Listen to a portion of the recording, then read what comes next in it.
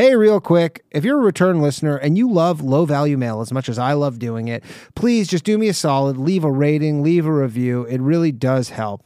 All right, on to the show. What's up, Queens? How we all doing on this lovely Monday evening? I am sick. You can hear it in my voice.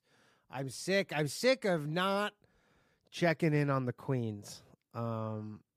I hope they're doing well, even though the episode that we're listening to aired almost a year. We're a year behind. Isn't that devastating news for everybody who's joined me on this journey? By the way, just post this 100 likes on the stream, and we'll give away a channel membership. I got some fun things planned. Actually, I'm really hoping I don't forget because that would be pretty lame. But I made like credits. So if people know from Low Value Mail, I'm sure you do, Chad, badass Chad, he sent me a song that I think his song either is out or it's coming out, and then I made some credits. So everybody who supports the show will be in the credits.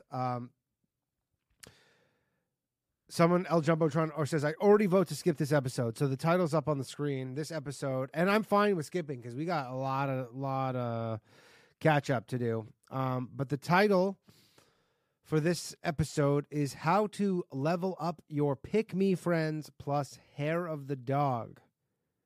I don't know. I know the Hair of the Dog is like a drinking reference. But I'm not sure. So anyways, we'll get into that. If you want to support the show, join or like, whatever you want. Join the Patreon, patreon.com/lowvaluemail. I was just working on a sweet new intro for the bathhouse, actually. It's going to be like an old school phone sex commercial. I was hoping to have it done so I could show you guys, but it's not, so I can't. But Rabbit Cities, why does Timcast keep overlapping with Annie's show? Well, this is, he just has it every night. It's hard to not overlap with him. But again, sorry I sound like shit.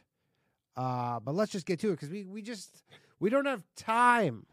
We don't have time for this, for just me rambling on. Especially because I got my strike. So then, because I'm trying to do female dating strategy on like Sundays or Mondays. I feel like that's a good one. But then I got the strike, and so I missed the whole week. So I don't think I've done one in like almost 2 weeks. All right. No more talking. Let's just get to it. Let's go. Maybe we could skip it. That's the best case scenario. It's a skip, right? Right? All right. Show. For today's Roast to Scrote, we have a message from Jennifer. All right, we got a Roast to Scrote. By the way, I skipped past their little. They have a Discord now. I was setting the audio levels and stuff, and so the one thing that we miss is they have a Discord now. I'd gone into the big city in my area to meet up with a guy I'd seen a few times. We were having a nice date, despite the fact that he was hungover from celebrating his 40th birthday and his friends the night before. Side note, I was 33 at the time, so for age gap context. He took me to a sushi restaurant, and afterwards we popped into a cute little bookshop, and he told me to pick anything I wanted, which I absolutely did. I felt like Belle from Beauty and the Beast, and that would make him ... crying laugh emoji. I think the Beast, right? Yeah. Okay, I was going to say, if you're feeling like Belle from Beauty and the Beast, we had this discussion before on another episode, but Belle's the biggest pick-me, and her relationship is an abusive one, so this does not bode well. If you feel like Belle from... Oh, yeah, I think we skipped the episode where they said that Beauty and the Beast was abusive. Then we went to a nice bar and had a couple of drinks and talked. It was a great time until it was time to leave the bar. As we were leaving, he ordered a double shot of whiskey and downed it. We left the bar. We were walking back to his place chatting, and he told me to keep walking and he'd catch up in a second. I was very confused. I'm having a spidey sense. Please tell me he had to stop to take a shit behind a dumpster. Public shit on a first date. You go, hey, sorry, I gotta go. Tingling, is this going to be another whiskey dick story? It's always the whiskey. I'm really worried something bad's going to happen. So okay. He says, when he told me to keep walking and he'd catch up in a second, I was very confused. What? I said, keep going, I'll catch up, he replied. So, although confused, I was a little worried because it was dark and I was in the city. I kept walking just a bit slower when I heard a splat. What? Yeah. I stopped, turned to look, and he was throwing up into the street. Not far off. I mean, it's tough. If you gotta throw up, you gotta throw up. You gotta do it dignified, I actually let out a sigh of relief because I was like, oh, thank God. Like, I thought she was gonna get mugged or something bad was gonna happen to her because she was walking alone at night. But yeah. She says, I was shocked, stunned, and just so disappointed. He then caught up with me, and since the night was obviously over, he got me an Uber to get home once we got back to his place a few minutes later. And yes, that was the last time I saw him. I don't know why guys That wasn't that bad. What? So he had a little too much to drink? I think it's cute to get sloppy drunk like that. Oh, we want Yeah. to It's play like, this you don't want to game, kiss him huh? all in the mouth after he's been puking his guts into the street. So Yeah, you. Yeah, that goes for anybody. I just like gagged because that's such a gross mental image. Yeah, I don't even know how can we roast this Scrote other than the fact that he can't even hold his whiskey. Like, what the fuck? he's already hungover, so he's Roasted. drinking some more. Hair of the dog. What's it called? Have you not? Do you know that phrase, hair of the dog? No. It's like when you're hungover and so you drink more alcohol to cure your hangover. That sounds like what he tried to do, but does that work? I'm just Googled the phrase actually. So, hair of the dog, which is short for hair of the dog that bit you, is a colloquial expression in the English language predominantly used to refer to alcohol that's consumed with the aim of lessening the effects of the hangover. It's apparently the idea this is that really exciting stuff. I'm learning so people much used to think about that you could treat rabies by putting hair dating. from the dog that bit you in the bite wound. Oh. And the fact that Ow. that is not true. Yeah, makes that's me not think true at all. That's not factually correct at all. Yeah. That makes me think that the hangover cure is probably also not true. But that's what alcoholics say to justify being a fucking alcoholic and like needing alcohol to feel like a normal person. They're like, oh, I'm just hungover. It's just a little hair of the dog. I wouldn't be going home with this guy either if he's sloppy, drunk, and puking on shit. It's just, Yeah, guys would night's never over. do that with a Yeah. chick. so. Yeah. All right. Thank you for that roasted scrote, Jennifer. Thank you. If you'd like to submit your very own roasted scrote, Now, go to if she our did Patreon go home at with him, patreon.com/the female dating strategy, you can also like, do we think he could consent at that point? Could he give consent? Like, if, like, imagine she goes, yeah, I puked, and then he was a sloppy mess, but then we went and banged. Like, would we recoil? Like, if it was the other way around? Like, if he goes, yeah, she puked, and they go, whoa, don't listen to admit our that on a weekly bonus podcast. content and join our Discord and chat with us, suggest some topics. Again, patreon.com. If anybody wants to take one for the team and join the Discord, we'll greatly appreciate your service. All right. strategy. Let's start the show. What's up, queens? Welcome to the Female Dating Strategy Podcast, the meanest female-only podcast on the internet. I'm your host, Ro. And I'm Savannah. And this is Lilith. But today we're going to talk about this phenomenon that we've seen and that I've personally experienced where a lot of women who become active in FDS have been asking us, how do we, a lot of our friends often before we find FDS are pick-me's. So, how do we level up our friend group essentially? Before we started recording, I realized that me, Ro, and Savannah have very different strategies for how we level up our friend group. So I am the sort of person, I have a really hard time letting go of friends that I've been friends with for a long time. So, personally, I like to.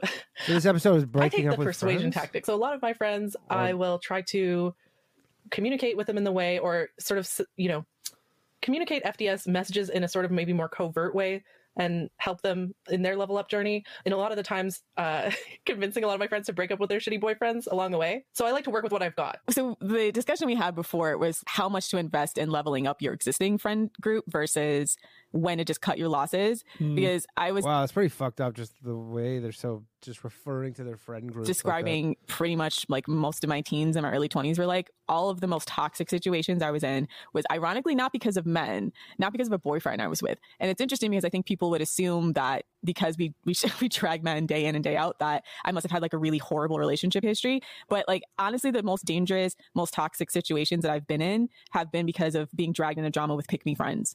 And so, yeah. So what can we do to level up our pick-me friends? If you have friends that you feel like are genuinely struggling, and when do you cut your losses? Struggling at being a pick-me? And then once you cut your losses, how do you find a new friend group? Because that's the other piece of the puzzle. Yeah, it's hard to make friends, right? So, I mean, I do make friends. I do have made new friends since finding FDS. And that's the great thing about FDS is just by simply embodying that queen energy, I find other base queens, they're just drawn to you. Base and so you queens. just find a way. You just find each other in public. I met a woman last week, actually, this exact way. But that's a whole other story. Do tell. But yeah, what about you, Savannah? What was your friend situation like before and after FDS? It's pretty much stayed the same, actually. I like to keep my friendship circle quite small. So I'm quite introverted. I don't really like speaking to people generally.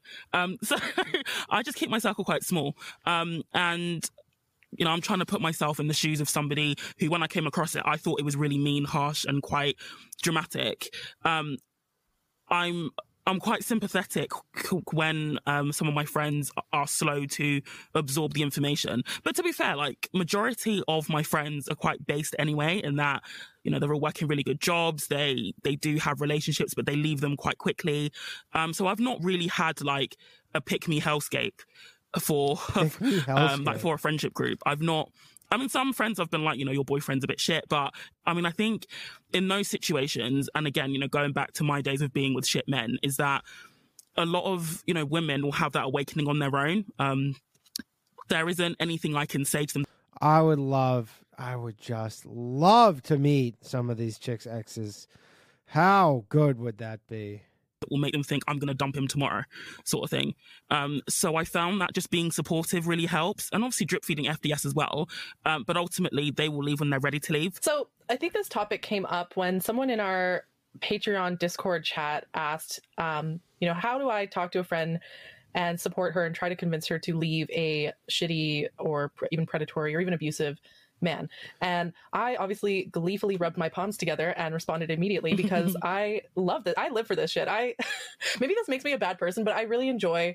If someone's legitimately being abused, then no, I don't think that makes you a bad person. Convincing my female friends to break up with shitty men. I'm a homewrecker.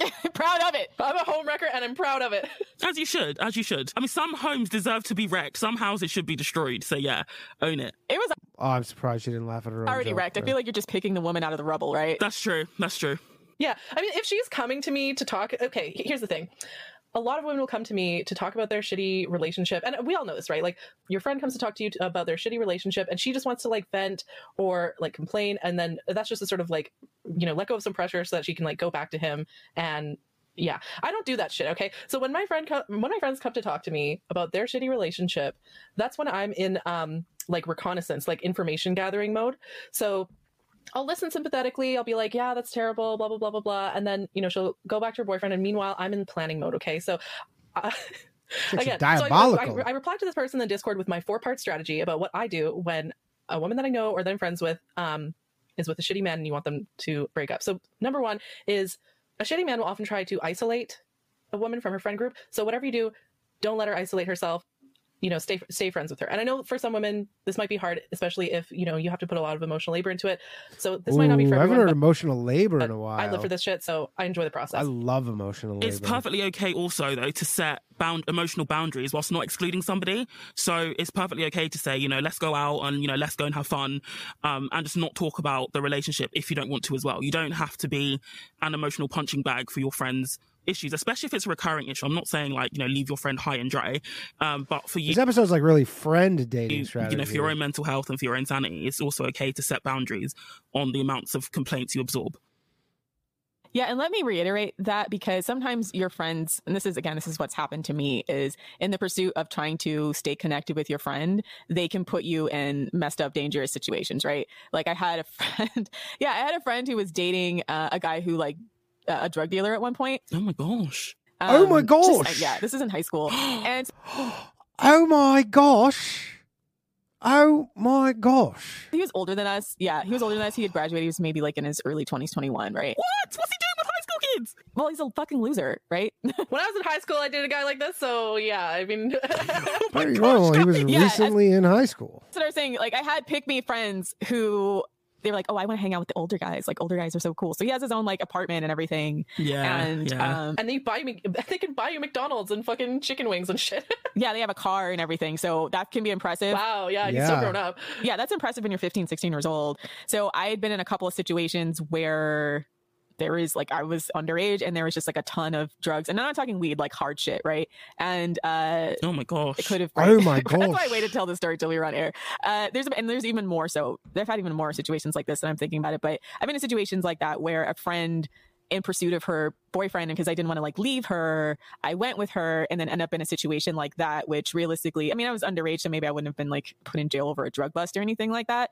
But it's it was a situation where it obviously wasn't safe for underage girls to be there because it's him and all his super duper massively low value negative value early 20s negative value friends versus us as high schoolers, right? And early high schoolers, this is freshman sophomore years. This is not even junior senior year where we were so you're 13 years old, 14 years old? Well, no, more 15, 14, 15. Oh my gosh. Oh, yeah, oh my gosh. I went with her because she didn't want to go by herself. Oh so I went. A friend of mine ended up having sex with a couple of those guys in that friendship circle, and then they called our types of names, and then there were some potential consent issues because she was passed out.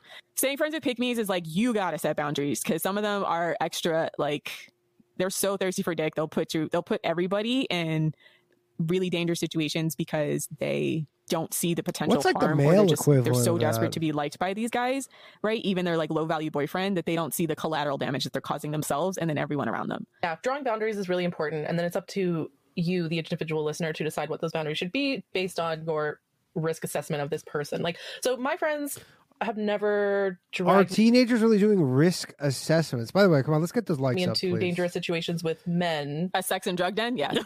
Yeah, they've never dragged me into a sex and drug den. Before you can even drive yet. Yeah. So I'm just listening to that story horrified, like, yeah, sorry, can't relate. But like probably the most dangerous thing my friends have ever done to me was like drag me into like camping or like outdoor situations. So like most likely dangerous thing was like us getting fucked up by like a bear or like a puma or something. So So not dangerous. different I mean, it wasn't going to happen. different environment. I don't know. Yeah, so that's the other thing to remember is like you got to decide, Oh my gosh. is this friend actually worth it? Like, is this friend a good enough friend that you want to keep her around? Like, is her soul worth saving, basically? I mean, but she was such a cool friend otherwise that she just had these like crazy pick-me tendencies. That was the thing. Yeah, but that's the thing, like risk versus reward, high risk versus a reward, right? So and sometimes By it's the like way- it's slow and gradual, right? Because she wasn't always like that. Like we were child. I really wonder. She goes, she has all these pick-me tendencies. I would love to be like, and so what's she up to now? I could be wrong. Maybe we're about to find out and I'll be eating my words, but it just would be one of those funny things where you're like, what's she up to now? She's like, oh, she's married and she has 4 kids and has a very happy life, you know. Right. Good friends, and then as we got to be teenagers, she just kind of went off the rails a little bit. right, okay. So sometimes that Where is she transitory now? period, you're starting to see who your friends are growing into. Yeah. Yeah, when I was a teenager, I was the dangerous person that so I was that person when I was a teenager. Like, I mean, Yeah, you were, Lilith. I don't know. We grew up in like a suburban area. It's like the worst thing we'd ever do was like go in the wilderness in the middle of the night to like drink and like do drugs, and then we'd like be like the next day hear of like a cougar reporting in the area and like, oh fuck, like we totally could have gotten mauled by a mountain lion. You know, but yeah, that's like a good old Canadian bush party. But again, Yeah, it is. different types of activities. What was I going to say? Oh yeah, so you have to decide if that person is worth it. Some women are more actively dangerous than others, and I like my friend. I don't know. My friends, they're pretty like low risk, and I think they're high reward. So I think they're worth investing in. Yeah, but, fair enough. Yeah. So that's up to you as the individual to decide how much effort you want to put into it.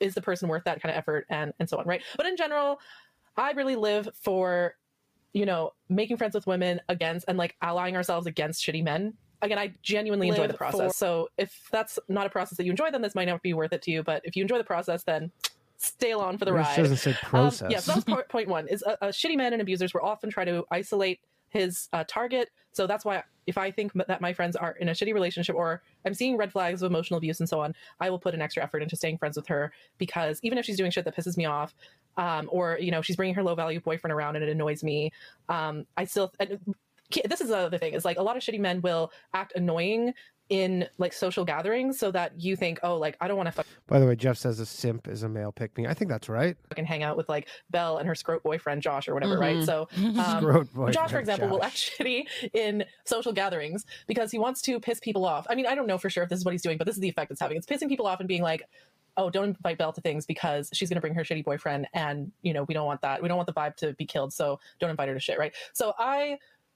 don't know. You might have to like take her to the side and be like, girl, like I love you. You know, I love spending time with you, but like your boyfriend, kind of a scrote. Like, can you not bring him to the next camping trip? Boyfriend's You know, a please, like, let's make it a scrote. girls' hike Ouch. or just a girls' camping trip, that kind of thing, right?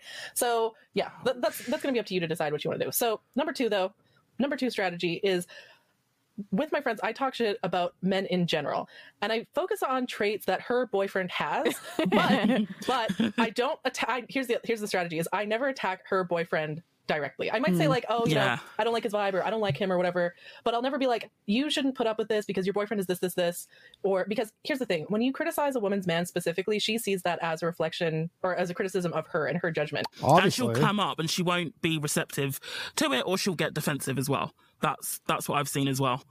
And this is why when the first time a friend comes to me to vent about her shitty boyfriend, I listen carefully, I ask questions, get as much information as possible, because I'm not the sort of person to just like listen to a girl talk about her shitty boyfriend and then go home to him like over and over and over again. I'll let her have I'll give her one freebie, one free therapy session where I listen patiently. And then she's but after roasting that scrote. I start to go into, I'll start to bring up the shitty things that men have done to me in the past and talk about shitty men in general, focusing on traits that her boyfriend has. But I won't be like, oh yeah, because Josh does this. You know, you know what I mean, right? Like, so she'll make the link in her brain that this is something that her boyfriend does and that it's bad and that other people think that behavior is bad, but she won't feel attacked.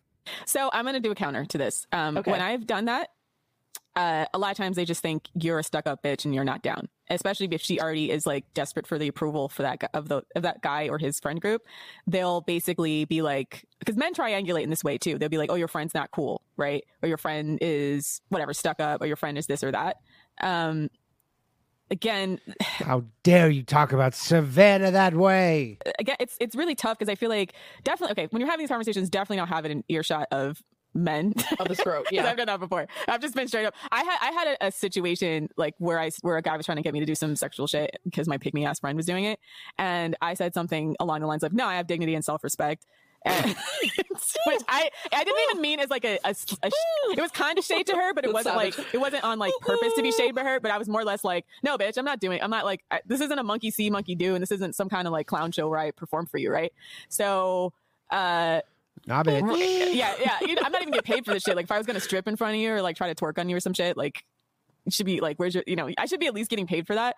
And so yeah, my friend heard that, and obviously her feelings were hurt. And the thing is, I just blurted it out because I wasn't really thinking, but I was kind of like, fuck this guy. I'm not your monkey, right? So the backfire on that is, yes, if you do it in front of guys, then she'll feel attacked or embarrassed, and then they'll triangulate and then try to make it seem like, oh, your friend isn't shit, right? Or your girlfriend isn't cool, and why'd you bring her, et cetera, right? Boys, take notes. Yeah, but it goes without saying, only do this when you're only in the company of other women, right? So me and my friends sometimes will get together, just women, and you know how women already love to complain about, I don't know, in my group. You know how women like to complain about stuff. We love to women be complaining about men. It's like this cathartic thing that we need to do every now and then where we just talk shit about men. There's not even a song about it. Rachel Bloom has like, let's generalize about men. Let's generalize about men. It's like some kind of primal ritual we need now and then is the lyrics, right? So, but okay, so even when I've had conversations with pick-me's away from men, here's the thing. Either they don't respond, or either they try to find something else to throw back in your face,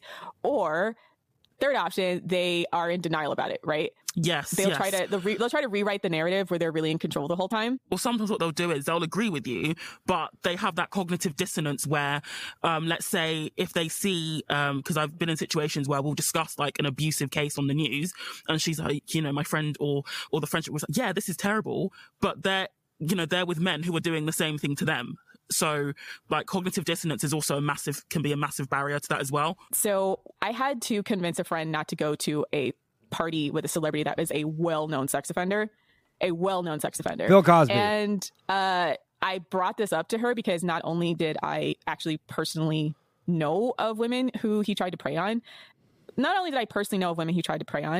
a lot of other guys even said that this guy's dangerous, this guy's not shit, because at this point he had a really, really, really big rep for being a sexual predator. So when I talked to my friend about this, she's like, we got tickets to go to this celebrity's party.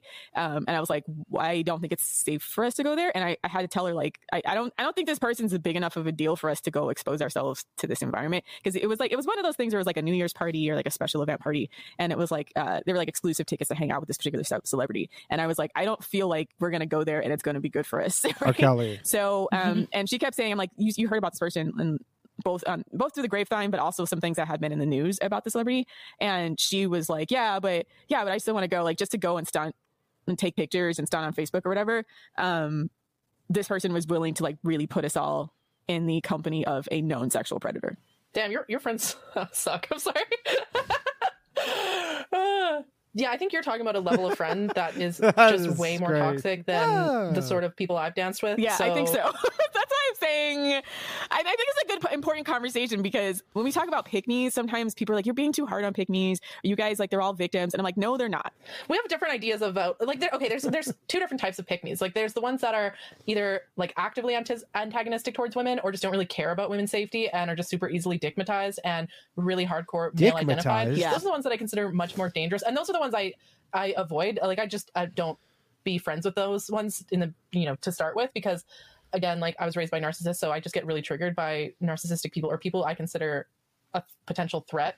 So those people just like sort of trigger me, so I kind of avoid those people. But the people that the pick-me's that I'm talking about are the ones that are generally like pretty well-meaning, but have their heart's in the right place, but they've just grown up in a patriarchal culture that tells them to prioritize I men want to over know women, what the status of these pick-mes and are. they're just really desperate for approval, but they still like women generally, or want to be friends with women and wouldn't want their friends to be in danger, kind of thing. So I just want to make sure we talk about both sides of this coin, because I feel like I don't know if friendship trauma gets talked about a lot. Some of these things that happen because of me following my pick-me friends like legit traumatized me. I think there's also a middle ground as well. I think, like you said, like Lilith, when you were talking about the types of pick-mes, there are also some in the middle who are perhaps a bit more receptive and a bit undecided voters, a bit more benign than the pick-mes that Rose talking about, but they can also do some stupid and dangerous shit as well.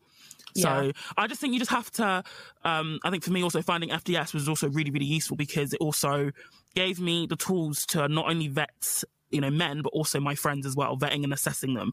And then that would determine the amount of effort I'm willing to put in to be their emotional support. The only caveat I would have is that maybe this is a flaw in me, but I generally give women an easier time than men. With men, I do not hesitate to walk away at the first sign of disrespect, because I know that men in general are much more capable of destruction, at least in my personal experience. Shout out to the boys. I find men to have a much greater ability to be destructive than women. Yeah, we do. With women, I mean, like now that I'm talking to Bro, I'm realizing women can be pretty fucking destructive too. Usually over approval from men. Like it's almost always that. And so I specifically talk about when I think of a pick-me, these are the women that I'm thinking of. Right. And I'm thinking of the women that we made fun of in our bonus content that would actually hook you up with a prisoner. Yeah. The type of women that would drag you to go see their boyfriend in prison. But I've had friends that have really been so desperate for approval, or they just want to be a hot girl. They want to be a hot girl. They want to be part of the in-group. They want to feel like they're don't we all? With all the most popular guys. They're kind of like the call her daddy girls, right? In some respects. Whoa. It's all, a lot of it's for show. It's you want to hang out with this athlete, this celebrity, or even if you don't have athletes and celebrities, just even local scrotes, meaning if you're underage, having a much older, cooler boyfriend with a car, or cool being relative. Shout out to all the local or scrotes. My boyfriend has this and this and this and this. And because they don't vet these guys, or they're just so attracted to the clout, then their friends become a collateral damage in their quest for popularity or attention. And also sometimes they're the first ones to throw you under the bus for male Alex approval. Cooper. Sometimes they're so narcissistic or so sociopathic, they do not hesitate to throw their friend under the bus just for fame or attention from men. Yeah. And sometimes it's not even close to worth it. It's just a dangle of a sprinkle of attention from men. Like a breadcrumb. Yeah. And you're just wow, so you're just going to stab me in the front, huh? Over something stupid. Yeah, so I guess you're going to have to decide for yourself if that friend, because those kinds of friends sound like just people that's the sort of friend you just want to cut off, because they're just too toxic to, any time you spend around them is just going to contaminate you, or just going to make your life worse. So yeah, I'm talking more about pick-me friends that are relatively harmless. The reason why you hang out with these girls though is because parties tend to be lit. When they do have good parties, that's they're fun. Right? Yeah. But they're just attracting too many local scrotes in your area. Yeah. But just to summarize point 2, I find talking shit about men in general, traits that her boyfriend has, but not attacking her boyfriend specifically to avoid getting her defensive. But it's also about delivery too. So I deliver it in a haha funny relatable kind of way, not I try not to sound too angry or too polarizing or too divisive or whatever. You got to work on your delivery, or at least I don't know. The delivery matters. So when I do it, please start doing stand up. Please start doing stand up in a haha funny relatable way. People are more receptive to that message. But yeah, and then to deal with the women who would maybe get defensive about that anyways. That's why I employ strategy number 3, which is to just gas her up. With my friends, my goal is that by the end of the night that they leave feeling amazing about themselves. I gas my friends up. I tell them, you're beautiful, smart, funny, you're a good person. It's very important to be honest about your compliments with other women, though. I never lie to my female friends. I just describe them accurately. And I think the value in this is that often with a shitty man, a lot of the times he will nag her, he'll put her down, he'll try to make her feel like shit about herself. And a lot of the reasons why women stay with shitty men is because they don't think they deserve any better, right? And so the point of this is to help her boost her self-esteem and help her internalize the fact that she has value, that she does. It also, a lot of pick-mes think I have to do things for people in order for them to like me or in order for me to have worth. And so I gas up my friends because I want them to know that they are inherently valuable. But again, you got to decide, is this person worth it to do this kind of emotional labor? So here's my contrarian. Okay, go ahead. Yeah. Contrarian point. So if your friend is narcissistic, this will backfire on you. Yeah, if your friend is narcissistic, yeah, exactly. That was gonna be my point. Because again, with like narcissistic type women, a lot of them do have cripplingly low self-esteem, but their response to that is to build themselves up to be almost godlike and all-knowing and do everything to cultivate this image that they're the shit, right? Yeah. So then their response sometimes to you saying you're the shit, that they're the shit, is to then like neg you because they need to be the queen bee because they're super insecure, right? Negging works on anybody. They can't have real friendships with you because their friendship is based on your friendship with them is based on you not making them feel bad about themselves because they feel shit about themselves all the time. But it's super easy to make someone like that feel bad about themselves if you're anywhere like near, if you're like, if they perceive you to be better than them in any conceivable way. And I've had a decent amount of frenemies this way where I didn't realize till way too late that they were in this like one-sided competition with me over something I wouldn't have even considered, to be honest, right? They might think you're smarter than them, or you went to better school, or you're prettier than them, or something like that. And so you trying to gas them up sometimes because they can't admit that you make them feel insecure, they'll just like take the compliment and be like, yeah, I know, or something along those lines, and then like shit on you, right? Or try to neg you back, or they won't return the compliment because they're too insecure to have a genuine reaction to that. So that hasn't always, again, I don't know if my experience is typical or not, but when it comes to certain pick-me's, it's like they live in like a dual consciousness where they both have like insanely low self-esteem, but also want to project the image that they don't, right? So you fake it till you make it. Just sort of makes them feel like they're being validated in their behavior in that moment, right? Because they'll take that as like confirmation that they're better than you or something like that, right? Again, I get triggered by narcissistic people. So this woman that you're describing, this is like amalgamation of multiple friendships I've had, unfortunately, and this is where I'm saying I think because I think you mentioned it earlier. It's you about, like resting nice face. Yeah, that's really a problem. I think narcissistic people might just be drawn to people that would like have been that. Quite the breakthrough. I'm mostly cool with people unless I think they're bullshitting me,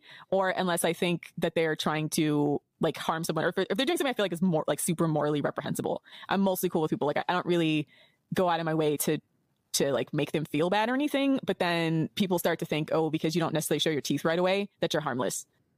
Yeah, so I don't know if like you've just met an extraordinary number of narcissistic women over the course of your life, but like these sorts of women, I get turned off by them just because I don't know, like I find I tend to fight with them a lot. Like they just become my instant enemy. It's funny because dudes love these chicks. I'm also a bit of like a domineering like alpha woman type. Can't get the chat to work. So yeah, they see it as a competition, but I just avoid these types of women.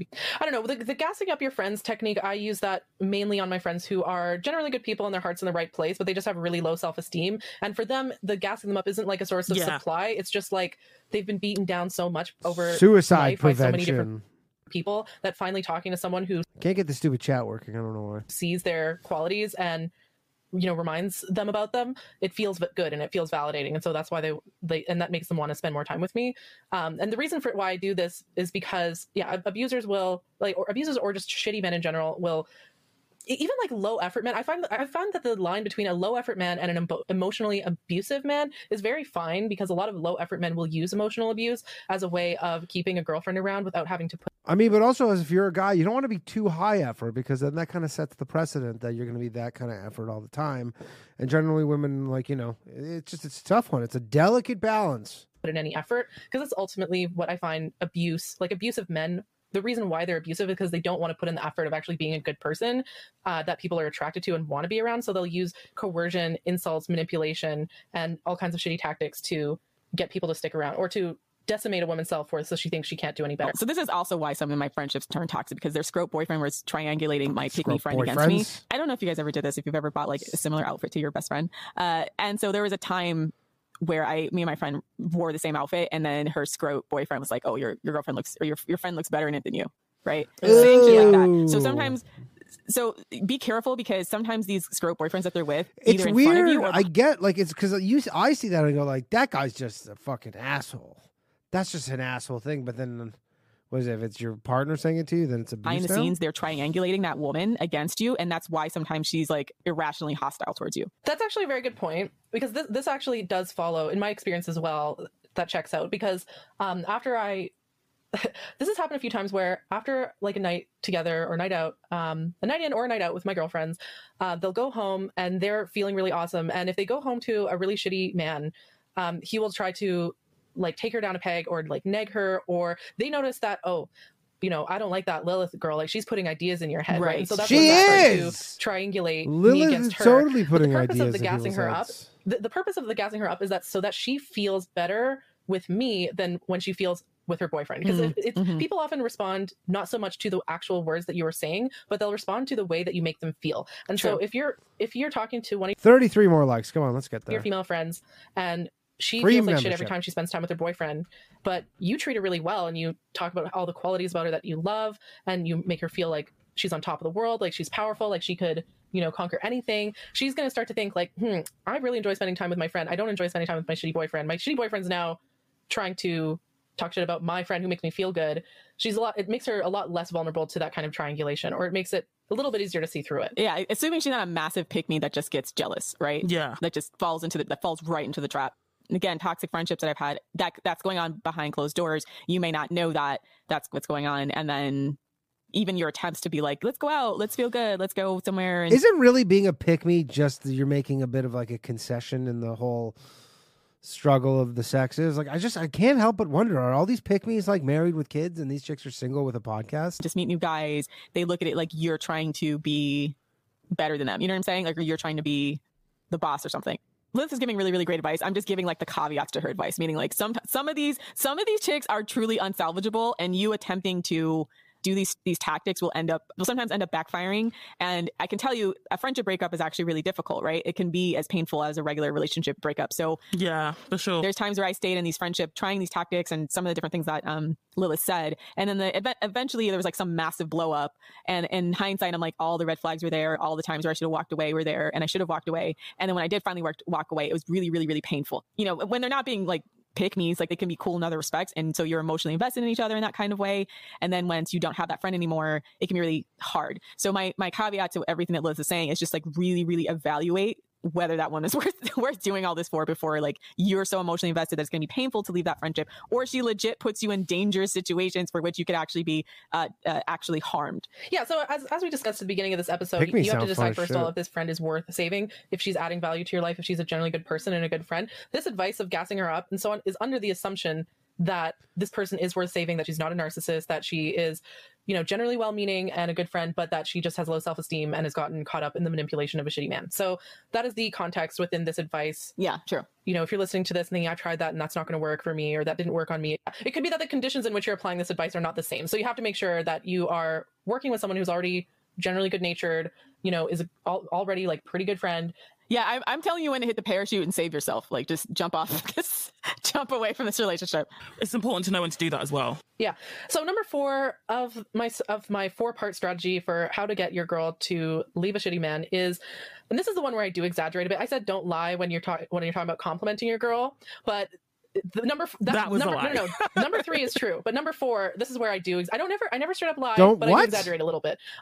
Brag about all the nice things that men do for me, and the purpose of this is to help her realize that a better life is possible and that she doesn't have to put up with bad treatment because, quote, all men are like that. You know, we've all heard the like, oh, all men watch porn, oh, all men do this, all men do that. And so a lot of women, even though, here's the thing, like I see this a lot on like Radfem Twitter, where, you know, all men are like this, blah, blah. And even if it is true that every single man on this planet is a piece of shit, I don't think that narrative is as helpful, because it makes it way too easy for women to internalize that and go, oh, well, all men are like that. If I want a relationship, then I have to lower my standards, or I have to put up with it, and so on, right? And so I find that it's the same thing when I'm talking to a guy and I talk about, you know, even if I've been abused or treated badly by men before, I never tell a man that I'm currently dating that men in the past have treated me badly, because that communicates that I'm used to being treated badly, and that he can afford to do that. But a guy from a particular culture was like asking me if I'd ever dated guys from that culture before. And I said, yes, in fact, you know, I love how men from this culture, they know how to treat a lady. They've always treated me like a princess. And I could see in this guy's head that the wheels were already turning. And in his mind, I knew that I could see that competitiveness in his eyes, right? Like men are very competitive. So if you tell him that you've been treated really well by guys in the past, they will think like, oh, first of all, that's what she's accustomed to, so I have to treat her at least as good as that if I want to maintain her interest. Yeah, that's pretty much what, and then it'll make them more competitive. They want to be better than the other guys. So if anything, they'll try to treat you better. So, but then again, just my personal experience. But a similar thing happens when you're talking to women. I find I'm thinking like pre-FDS. When me and my friends would commiserate about all the shitty things that men did to us. And then does anybody even remember what life was like pre-FDS? I don't. Just not do anything about it and just go back to our shitty boyfriends at the end of the night. It almost like perpetuates this idea that like, as a woman, it's kind of your job to just put up with shit behavior from men and just suck it up and just put up with it and then just deal with it, right? Is when you talk about the nice things that men have done for you and you've flattered your friends sufficiently, she will start to think like, oh, you know, this person says I'm amazing, you know, I like my friend, she's amazing, these are all the amazing things that men have done for her, therefore like I deserve to be treated well, or that it's possible to be treated well by men. So if once you plant that idea in her head and she's with a shitty man who treats her worse, she's going to be like, why the fuck am I with this scrote? Like, why would I do that when I can do better, kind of thing. The point of the number 4 is to plant the idea in her mind that she can and deserves to have better. So this works. I mean, you can always do incrementally better if you're willing to do the work, but nobody's jumping multiple grades, really. She doesn't feel competitive with you, or if she doesn't feel like you're shading her, because I've unintentionally shaded friends when they were bragging about something that I thought was like some pick me shit. Meaning a guy did this for. Is this like the worst thing to them? It's just a friend who's a pick me? And I was worse? like, well, yeah, they should. And to be fair, I've been on the other side of that with a friend where you should have friends actually maybe on both sides, where like one friend that's slightly more pick me than you and another friend that's more boss. I've been on the other side too, where I had a friend that was more for balance.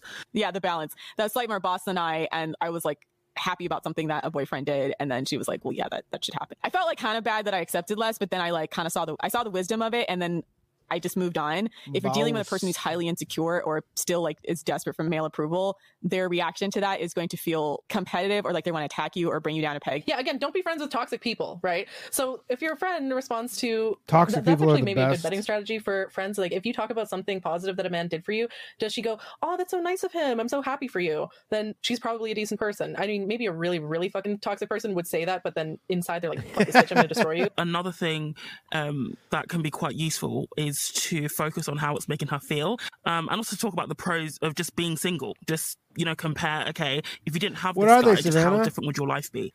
You wouldn't be stressing, you'd probably have more money, you could be doing, you know, what you want to do, because ultimately it isn't just about there are other men who can treat you better. Whilst that who's talking right now here, Savannah or the friend? That's true, but our, you know, default relationship status is generally single unless we're out there with somebody, and it's still better to be single than to be with a scrote as well. See, that's the lesson that I don't know that you can teach. Better to be single than to be with a scrote.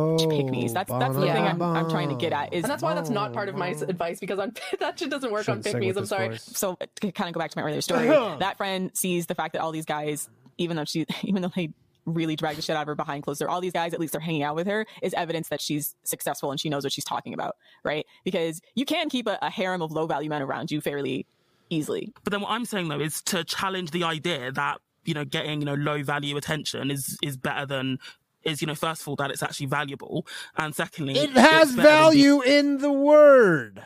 The term has value in it. And single, it's about challenging the fundamental beliefs. It's more difficult to do. I appreciate that. But, we're on 1 1/4 speed, everybody. But ultimately, if women don't learn this lesson, this whole thing is futile. This is why you see women continuously getting into bad relationships. They'll leave one scrote and everyone has a party, then they're back with another one. I think for me, you know, when FTS began to make the most sense and when I started having the most success with the strategies, it was essentially when I internalized the fact that being single is better than being with most men. So with that, Ouch. That's so sad. That's so sad. Let's just play that. I don't know. Is it because I'm sick? I'm a little more. You see women continuously getting into empathetic? bad relationships. They'll leave one scrote and everyone has a party, then they're back with another one. I think for me, you know, when FTS began to make the most sense and when I started having the most success with the strategies, it was essentially when I internalized the fact that being single is better than being with most men. So with... Ouch. Everybody hurts. Savannah, it's not your fault, baby. I was single for, where she always had a boyfriend and I was single for most of that time. But when I got a boyfriend, he was much higher value in the way that he spoke and treated me. Exactly. But this is why, again, toxic friend, she ramped up the bullshit. And like, she's the type of girl, she needs attention. She would try to like be overly flirtatious, try to hang all over my boyfriend and stuff like that because she needs attention. Okay, this friend sounds like a dick. I'm sorry. Yeah, no. Why don't we roast her? Yeah, this friend is a lost cause, girl. She sounds like a dick. But this is what I'm saying is like with pick-me's is like even if you show them like, oh, guys can treat you better than this. She's crazy jealous because I have one boyfriend who treats me better than all these like. Oh, you have a boyfriend? She's triangulating. It was so fucked. What's so fucked Or about was it in this in the hindsight now past? is because, again, I didn't really put two and two together, but like she would fuck these guys, and then like literally we'd all go out some other way. We go out to like the club or something like that, and then she's off like trying to pretend like she's a socialite, and I'm talking to these dudes, and they're dragging the shit out of her like while I'm sitting next to her, like when she's not in earshot. Like the first thing they do is they like hate her even though they're fucking her. Yeah. Yes. She was fucking guys who actively hated and disrespected her, and so then she sees like them talking to me, and she can see that they respect me. She sees that they respect me, even if at least enough to be honest to me, and she's mad, right? Because these are her men, and these are it like, could also be the Scrotes triangulating using you. it could be that too. It's probably a little bit of both, to be honest. But some of it is like because she's so desperate all the time that I think that like they realize like, oh, I can pretty much do anything, and she's gonna do some pick me shit and then spin it to make it seem like she's like in control. So my whole thing is like, when you do get a boyfriend, if you try to show him better, they may not like respond positively. We're talking about past boyfriends, like not even men that you're currently with, but talking about nice things that men have done in the past. Yeah. But this is all under the assumption that this person is a generally good person. Their heart is in the right place. They're not a toxic person. Yeah. Because this, again, all of this advice that I'm saying is only to be used in the context of a friend who you like, who you don't want to give up on, but she has a few little pick me and who's worth saving. Yeah. Some women, that kind of effort is not worth it. Personally, like I've not experienced that many. Again, women when they trying to say compete worth with- saving, oftentimes they're saying worth saving from what? A life of children and marriage? I guess divorce eventually, maybe. with me, I have, like, from my standpoint, I find that when you lead by example, by being the sort of women that they want to be the change you want to see in the world, right? And if women see you being successful, and those women are generally good people, like, Who said that? Obama? obviously toxic women, they see you being successful, they're going to try to destroy you. But a woman who's generally a good person, they're going to see someone being successful, and they're going to be like, okay, I want to be like you. How do I be like you? They're going to start unconsciously even adopting some of your mannerisms or your attitudes, right? I've learned over the course of my life about how to lead, I mean, as part of my job, literally, and how to lead by example more specifically. And a big part of my career, my job, is basically about, how to influence others through sales or persuasion or and so on, right? So what I'm talking about in this episode are soft power skills for how can you lead your girl gang into a newer, better bosser. How can you get your pick me friends who are generally good people? How do you help them level up and become boss bitches who don't take any shit from men, who have higher standards and better boundaries?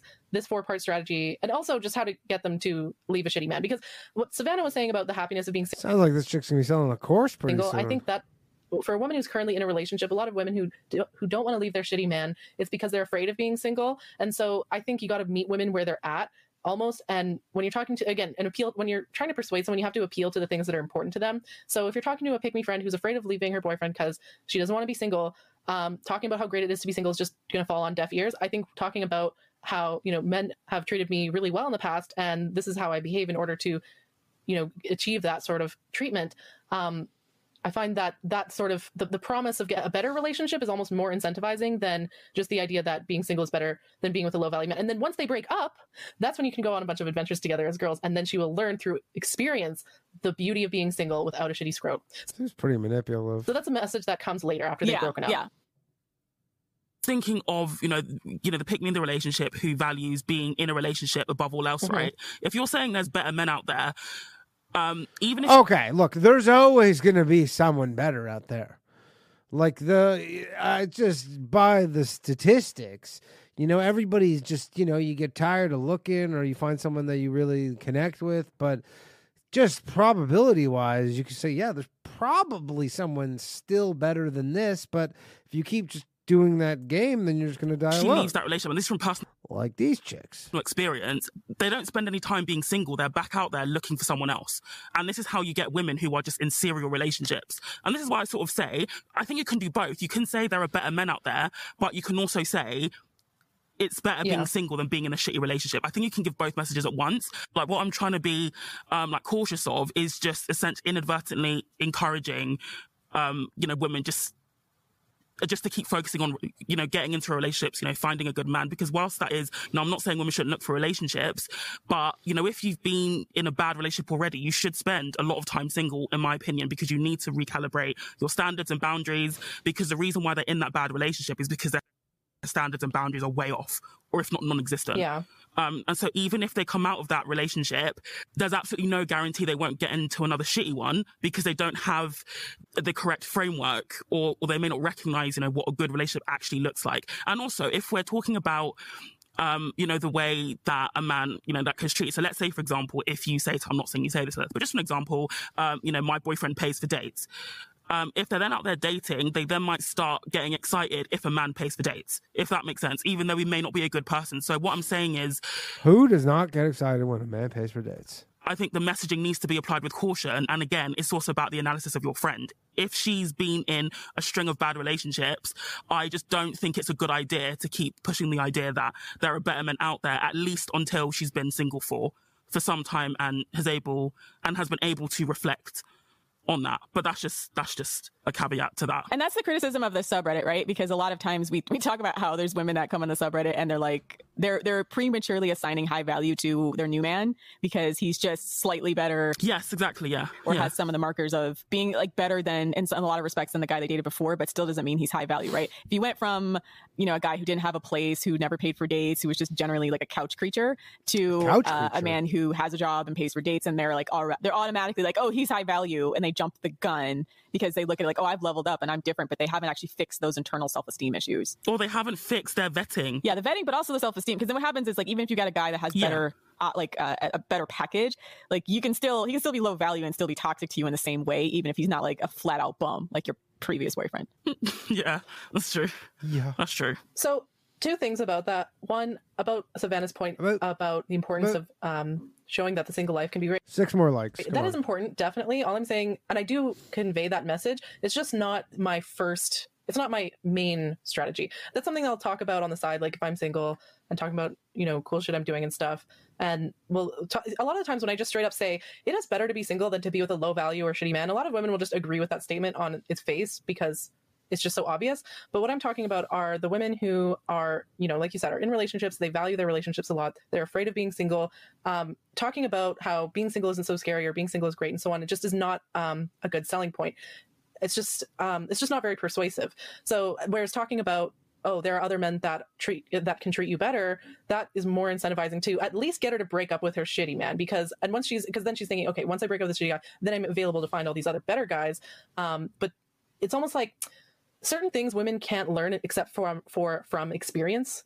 You know how like sometimes you'll be talking to a pick-me and sometimes they gotta go through a ton of heartbreak or a lot of shit before they finally like get the message, So things about like the being single is fun. I feel like it's more effective when they learn that from experience, by actually having a good time as a single person. And then number 2, I want to circle back to what Rose said about, talking about nice things that men have done for me, and she gets competitive. I think in this context, delivery is also very important. So, for example, I would not say it in the context of like, let's say her boyfriend's doing something shitty. I wouldn't be like, oh yeah, well, my man did this for me kind of thing. Or like, oh, my ex did this for me kind of thing, right? So I would not bring it up in the context of her talking about her shitty man, because that's going to very directly convey a more competitive thing. I would bring it up in another context, or just sort of even passing in conversation. And again, like, saying it in a way like, oh, this is something amazing that a guy did for me, like, that's how men should be. Like, girl, like, you're so amazing, you deserve to be treated that way, kind of thing, right? In a way that makes her feel uplifted and not like, oh, I'm stupid or I'm a piece of shit for tolerating this for my man. You know what I mean? There's women to me that are pick-me's like out of ignorance, and then there's like women that make a choice to be a pick-me in some respect. Because that's another criticism too. There's women, as soon as they get a boyfriend, they abandon other friends, et cetera, et cetera. So if you have a woman who's not the type to do that, who's otherwise like still socially plugged in and connected, and is not like, as soon as I get a boyfriend, I'm abandoning everybody else. Shout out to the Goob, just got a channel membership. Thank you for the likes. And these types of things tend to work because you're staying connected. You're keeping that network. She at least has like a balanced enough understanding of her life to maintain her friendships in addition to her boyfriend. But I think when you're dealing with my boyfriend is my everything, I'm cutting off all these like other women as soon as I get a man. Yeah, those are the kind of women who need to learn from bitter experience, unfortunately. Okay, so my mom always used to say this thing to me. She says, smart people learn from their own experiences, smarter people learn from other people's experiences, and stupid people never learn at all. And so for the people who never learn, yeah, you just got to give up on them. Yeah. Like they're hopeless. You got to just cut them off. I just want to put boundaries on it the same way we do with men, right? Because we talk about like these behaviors and extremes, and that like when you have a conversation and when to cut your losses. So here's another red flag, actually. This is another red flag that I like to keep in mind, which is that beware of like one-sided friendships.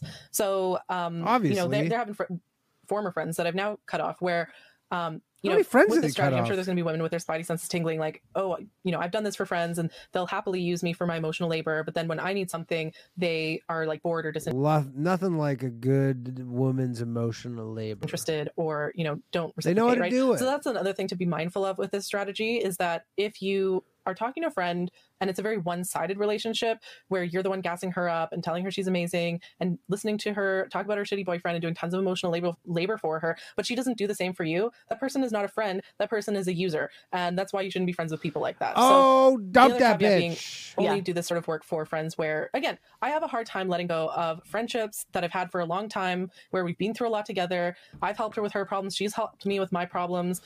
Those kinds of friendships are the ones that I think are sticking through post FDS level up. A lot of those types of women can be saved, and I do want to save them. So I mean, it's forced emotional labor is basically you're being enslaved by your friends, so you should not tolerate. And honestly, I enjoy making them break up with their shitty boyfriends. That's just, I get a kick out of it. Yeah, and I would also say if they start to really level up, it could change the dynamic of your friendship, and just be aware of that. I have had like friends I've had for a long time, and if I've started to level up in a certain way, the dynamic changes. Yeah, I had this a lot when I lost a lot of weight, actually. Yeah, so just understand, once your friend starts to level up, they may, once they level up, want to leave the friendship, right? And it may not even be entirely about you. They might just feel more confident to explore different things, right? So that's the other thing about this kind of work, is be prepared for it perhaps to be a benevolent type of sacrifice, because they might level up, start getting confidence, and then be like, I want to explore this part of my life. We just learned something about Lilith. Lilith lost a lot of weight. Good for you, Lilith. Or something different. So I still think it's absolutely worth doing if it's a good person. I have one friend who leveled up, and then she kind of left for a bit, and then we've since rekindled our friendship a bit. So sometimes even with those people, they might go off travel, spend a year abroad or something, just sort of keep in touch with them, and they might come back, and then you can continue the relationship. But again, toxic people, cut them off. Non-toxic people who just are making mistakes, I think it's a very worthwhile, benevolent thing to help guide them into the right direction, so that you can all live your best lives together. Be prepared to lose them either way. So understand that this is a greater good type of exercise. Yeah, I do it for the greater good. Okay, that's the thing. Like, I just, again, back to the emotional labor thing. If this is something that's very taxing for you and you don't enjoy doing it, then don't. Yeah. I just have the disposition where I just really get off on, I love when I just gas up my friends and they feel like an alpha bitch, and then they go home to their shitty boyfriend and start talking about, like, well, Lilith said this about her man. Like, why can't you do the same? Like, that kind of thing. Like, I just really enjoy ruining shitty relationships like that. And I also really enjoy helping women boss up. So, well, little do you know that we're reversing the whole thing with this show. Nothing makes me happier in life. And I do that partially because it makes me happy, and it's worked out a few times. So I'm like, hell yeah, if this works, like, I'm going to keep doing it. And I don't have 100% success, right? I still have a couple friends left who are still with their Scrote boyfriends, but I'm here to play the long game. Okay. Like, I'm long patient. game. This is absolutely a worthwhile thing to do for like the overall betterment of our society. The more women that set good boundaries and have a positive vision for their future, a positive understanding of relationships, or really some understanding of relationships that's more likely to lead to positive, happy results, the better we all are. So just to summarize, Lilith's 4-part strategy for how to make your bestie leave her shitty Scrote boyfriend is: 1, make or stay close friends with her so that she's not isolated. 2, talk shit about men in general, specifically traits that her boyfriend has. All right, everybody, don't forget to talk shit about men in general. But don't roast her boyfriend specifically. Otherwise, she will feel like she's being personally attacked. This helps her get better at identifying problematic male behavior, but in a funny way. 3, gas her up, tell her she's beautiful, smart, funny, a good person, that she... That's all women, though. ...deserves the best things in life. Be genuine, so that's something when she looks in the mirror, she can repeat back to herself and know that it's true. And this boosts her self-esteem. It helps her internalize the fact that she has value. I think my self-esteem's a little higher right now. I'm not going to lie. All of the nice things that men do for you. This helps her realize that a better life is possible, and that she doesn't have to put up with bad treatment because, quote, all men are like that. Yeah. So, yeah. But again, I think that the goal of all of this is to, raise consciousness among women. No, the goal is to die single. And, help women forge greater bonds with each other instead of men, and to level up your standards and your boundaries, and learn that you don't have to put up with shit for men, because your girl gang will meet your emotional needs where your man won't. Yeah, you will. So, I feel like a fucking boss bitch right now after listening to this. That's our show. Please check out our Patreon, patreon.com/low-value-mail for weekly bonus content. All right, that's been episode 33. We made it through to episode 33. Someone was asking about the chat. I tried to get the chat working. I don't know what's going on with it. I think I might have to shut down my thing, which I can't do. So no chat this episode. I'll make sure to have it figured out for the next time. All right, that was episode 33. Right here is now episode 34. Of the Female Dating Strategy podcast, building your girl gang plus a triple Scrote stack. What could this possibly mean?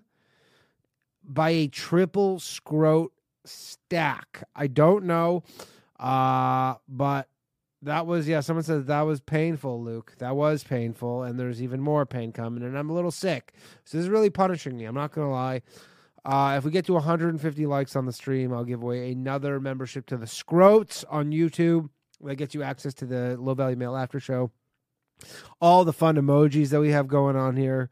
Al Bundy, King of England, Fauci, the balls, all that stuff. So let's get those likes up, and then we'll get there. All right, episode 34 from 1 year ago. So we're a year behind. Good fucking God. That's not good.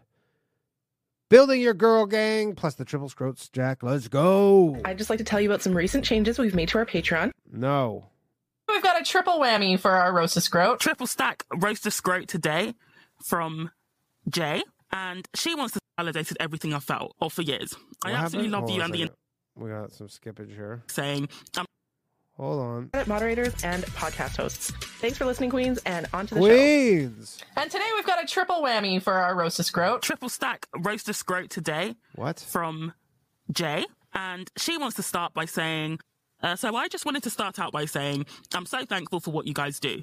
I've always had FDS aligned values and just felt so alone before I found the sub, thanks to a scroty complaint post on another sub. #DieMad.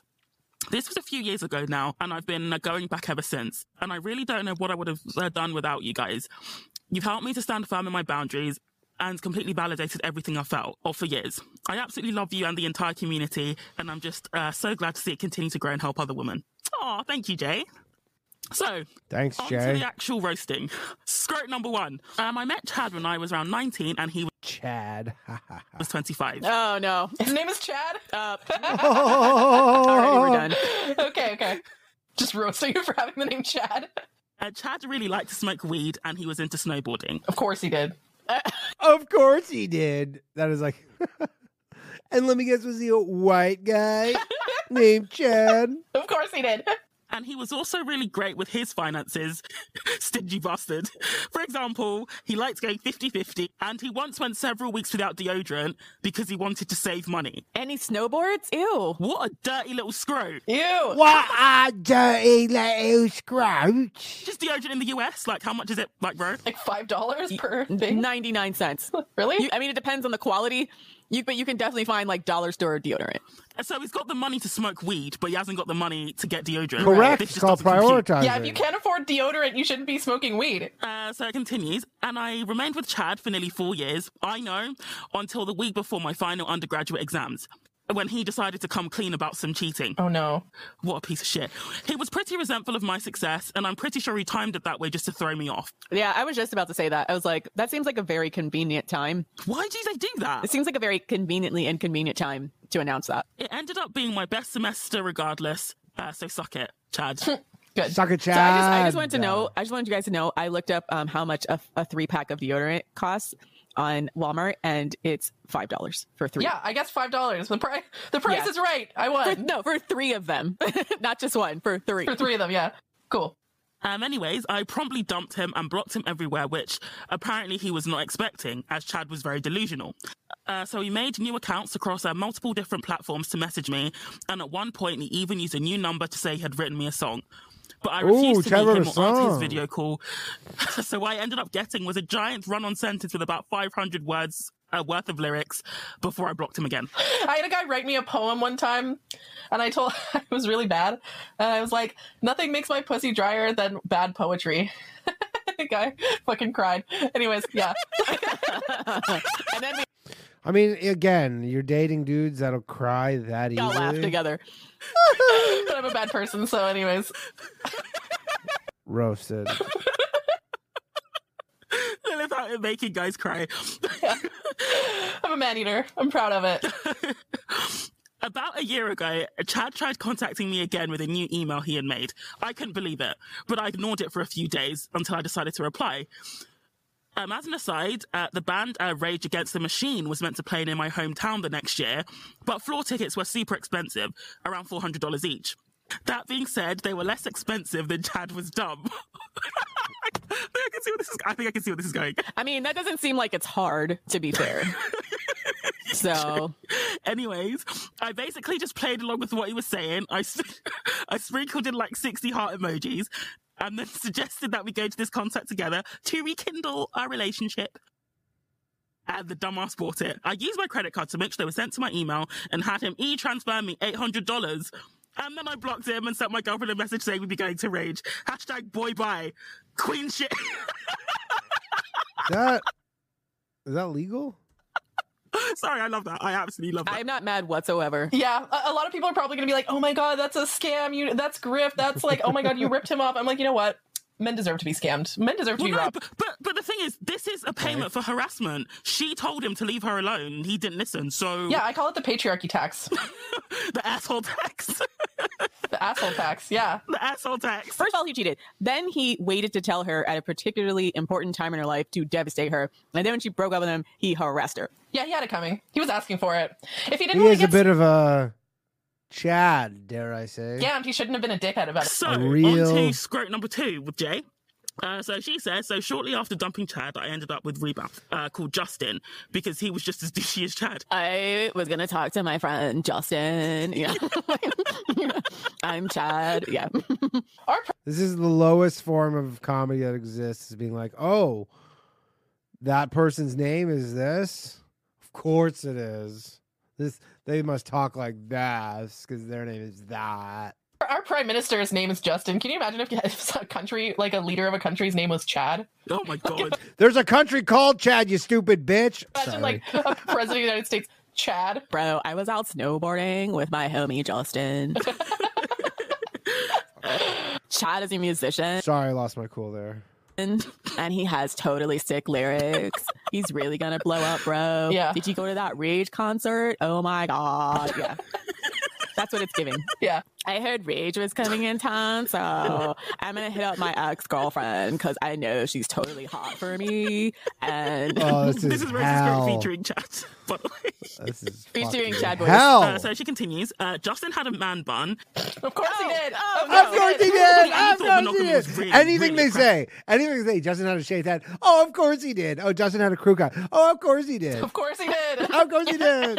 We also found that labels were also oppressive. I just find Of course he did. labels like really oppressive to my man bun. These are the same guys who think that like women's boundaries or standards are oppressive to men. Yeah. Fuck those Of guys. course they I do. just feel like my man bun isn't as luxurious if I'm in a monogamous relationship. Of course he did. Justin thought he was a very good boy because he was woke and also a sex-positive feminist. Of course he was.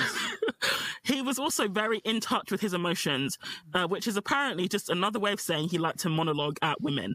Also, he was depressed, refused to go to therapy, and refused to communicate over anything other than Snapchat. I know, I was so stupid. Forgive me. Snapchat communication is at minimum a yellow flag. Yeah. In men, when men do it. When a man asks a woman to communicate via Snapchat, that's a red flag. So if he's depressed, I don't know if I should have came up with a slightly more depressed Chad voice. Oh, that sounds pretty depressed. I find monogamy really oppressive to women. Whoa, why are you talking shit about mental health now? Not cool. I ladies. consider myself a sex positive feminist. This is the worst episode of all time, by the way. Okay. These guys who are in touch with their emotions, these oh-so-sensitive guys who monologue at women, most of them are just covert narcissists. And I honestly would prefer a stoic guy who can't talk about feelings. I would prefer that over someone who's straight up emotionally manipulative, right? I'd rather date a guy who doesn't talk about his feelings at all than talk to a guy who talks about his feelings in a way to like force me to feel pity for him because he's a fucking sociopath and wants to exploit my empathy.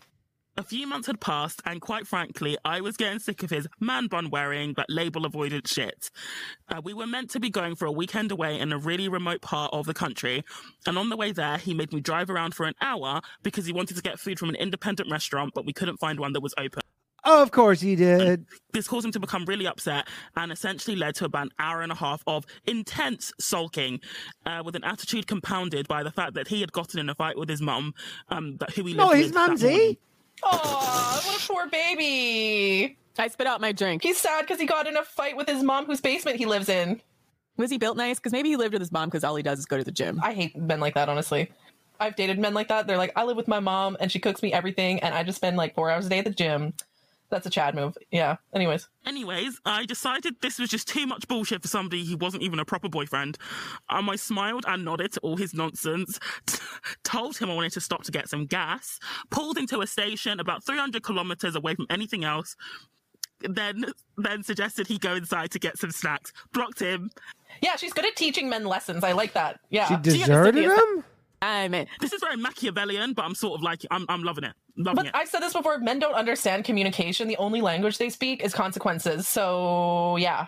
So, psychotic. She left him? Another one bites the dust, and I think the only way out of that mess for him involved like a $2,000 cab ride, which quite $2,000. frankly warms my heart. That's now Justin and Chad in the dust. Yeah, so two men down. Yeah, we're like 2/5 of the way through a boy band. I spent a few years finishing another degree and working on myself and getting a scholarship to do a PhD in the UK. Hi, Savannah. Hi. Before I got there, the university I was going to had made a page for new students to connect. And that's where I met Jamie. Oh, God. Is Jamie a red flag name in the UK or something? Yeah. Oh. Oh, shut the fuck up. Justin, Jamie, and Chad. Justin, Jamie, and Chad. Yeah, okay. Oh, He of said course. What does Jamie look like? Of course He he had does. basic social skills that really made him stand out from the crowd. Unlike most men who are socially incompetent. That's about where his positive qualities stopped, though. He was also depressed, really liked Jordan Peterson. He was fresh out of a relationship and not ready for anything serious. Anyways, when I got to the UK, we met and went to some events where we made a few new friends to hang out with. Just like I, at the very least, had the good sense to see early on how much of a low-value train wreck he was and resolved to not see him as a romantic prospect. I sort of feel bad for this, for Jay now, because the thing is, right, and this is like my thirst trapping coming out here, but like international students to the UK are always really hot. Like I had a job like welcoming international students, and I swear the only reason why I did that job was because it would be like a room full of just like eye candy. Like the French engineers are my favorite because they were always the hottest and the smartest, closely followed by the Dutch ones. But yeah, I would always go and just be like super, super thirsty. So I kind of feel bad that she missed out on all this because she clearly connected with Jamie before she came. Yeah, why are foreign exchange students so hot? Like in my high school, we had a few foreign exchange students from I think it was like Germany and like Sweden and stuff, and they were super tall and super attractive, but because they dressed well and put effort into their appearance, all the like local boys who wore fucking basketball shorts and like UFC flat brim ball caps would call the foreign exchange students metrosexual. Like they basically thought it was like gay to shower and shave every day. Yeah, they were jealous. It is. Don't you have to have money usually to do foreign exchange things in high school or in college? Generally speaking, yeah. Yeah, so that's probably why. Yeah, but they were so attractive. Like I used to do that twice a year, and I used to look forward to it every single time. They come fitted up and fresh Just been fucking getting dick down, Savannah. to death. Nice eye candy. Anyway, so she continues. A few weeks later, I was hosting a board game snacks night at my flat, and when everyone was getting ready to go, he offered to stay and help me clean up, in quotation marks. So I naively let him. So of course, a few minutes later, I've got this scrote trying to kiss me. And then I sort of leaned back until he opened his eyes and realized what was going on. The next few minutes were pretty awkward. I couldn't really leave because we were in my flat and he just sort of stood there. Then he asked if I wanted to talk about it and asked why I didn't like him, in quotation marks, because he thought we got along really well.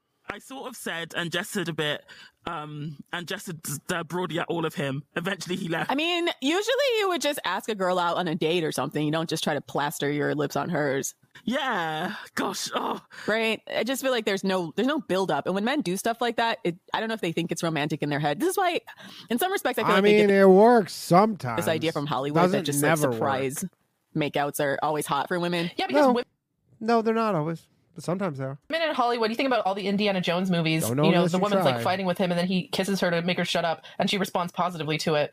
You know, men watch that kind of stuff and think, oh, if I try that, then women will respond positively to that. No, I don't. I watch it and I go, that's fucking science fiction right there. What nonsense is this shit? Like, fuck that. That's borderline sexual assault. They tend to make a spontaneous sexual Imagine combustion more realistic. Indiana Jones kisses that chick and she's like, that was borderline sexual assault. Bum, ba-dum-dum. And then it's him just trying to get the court case of doom, the rape trial of doom. It really is, especially with no warm up or warning. Yeah. It's probably and generally usually better, ask her if she wants to hang out with you.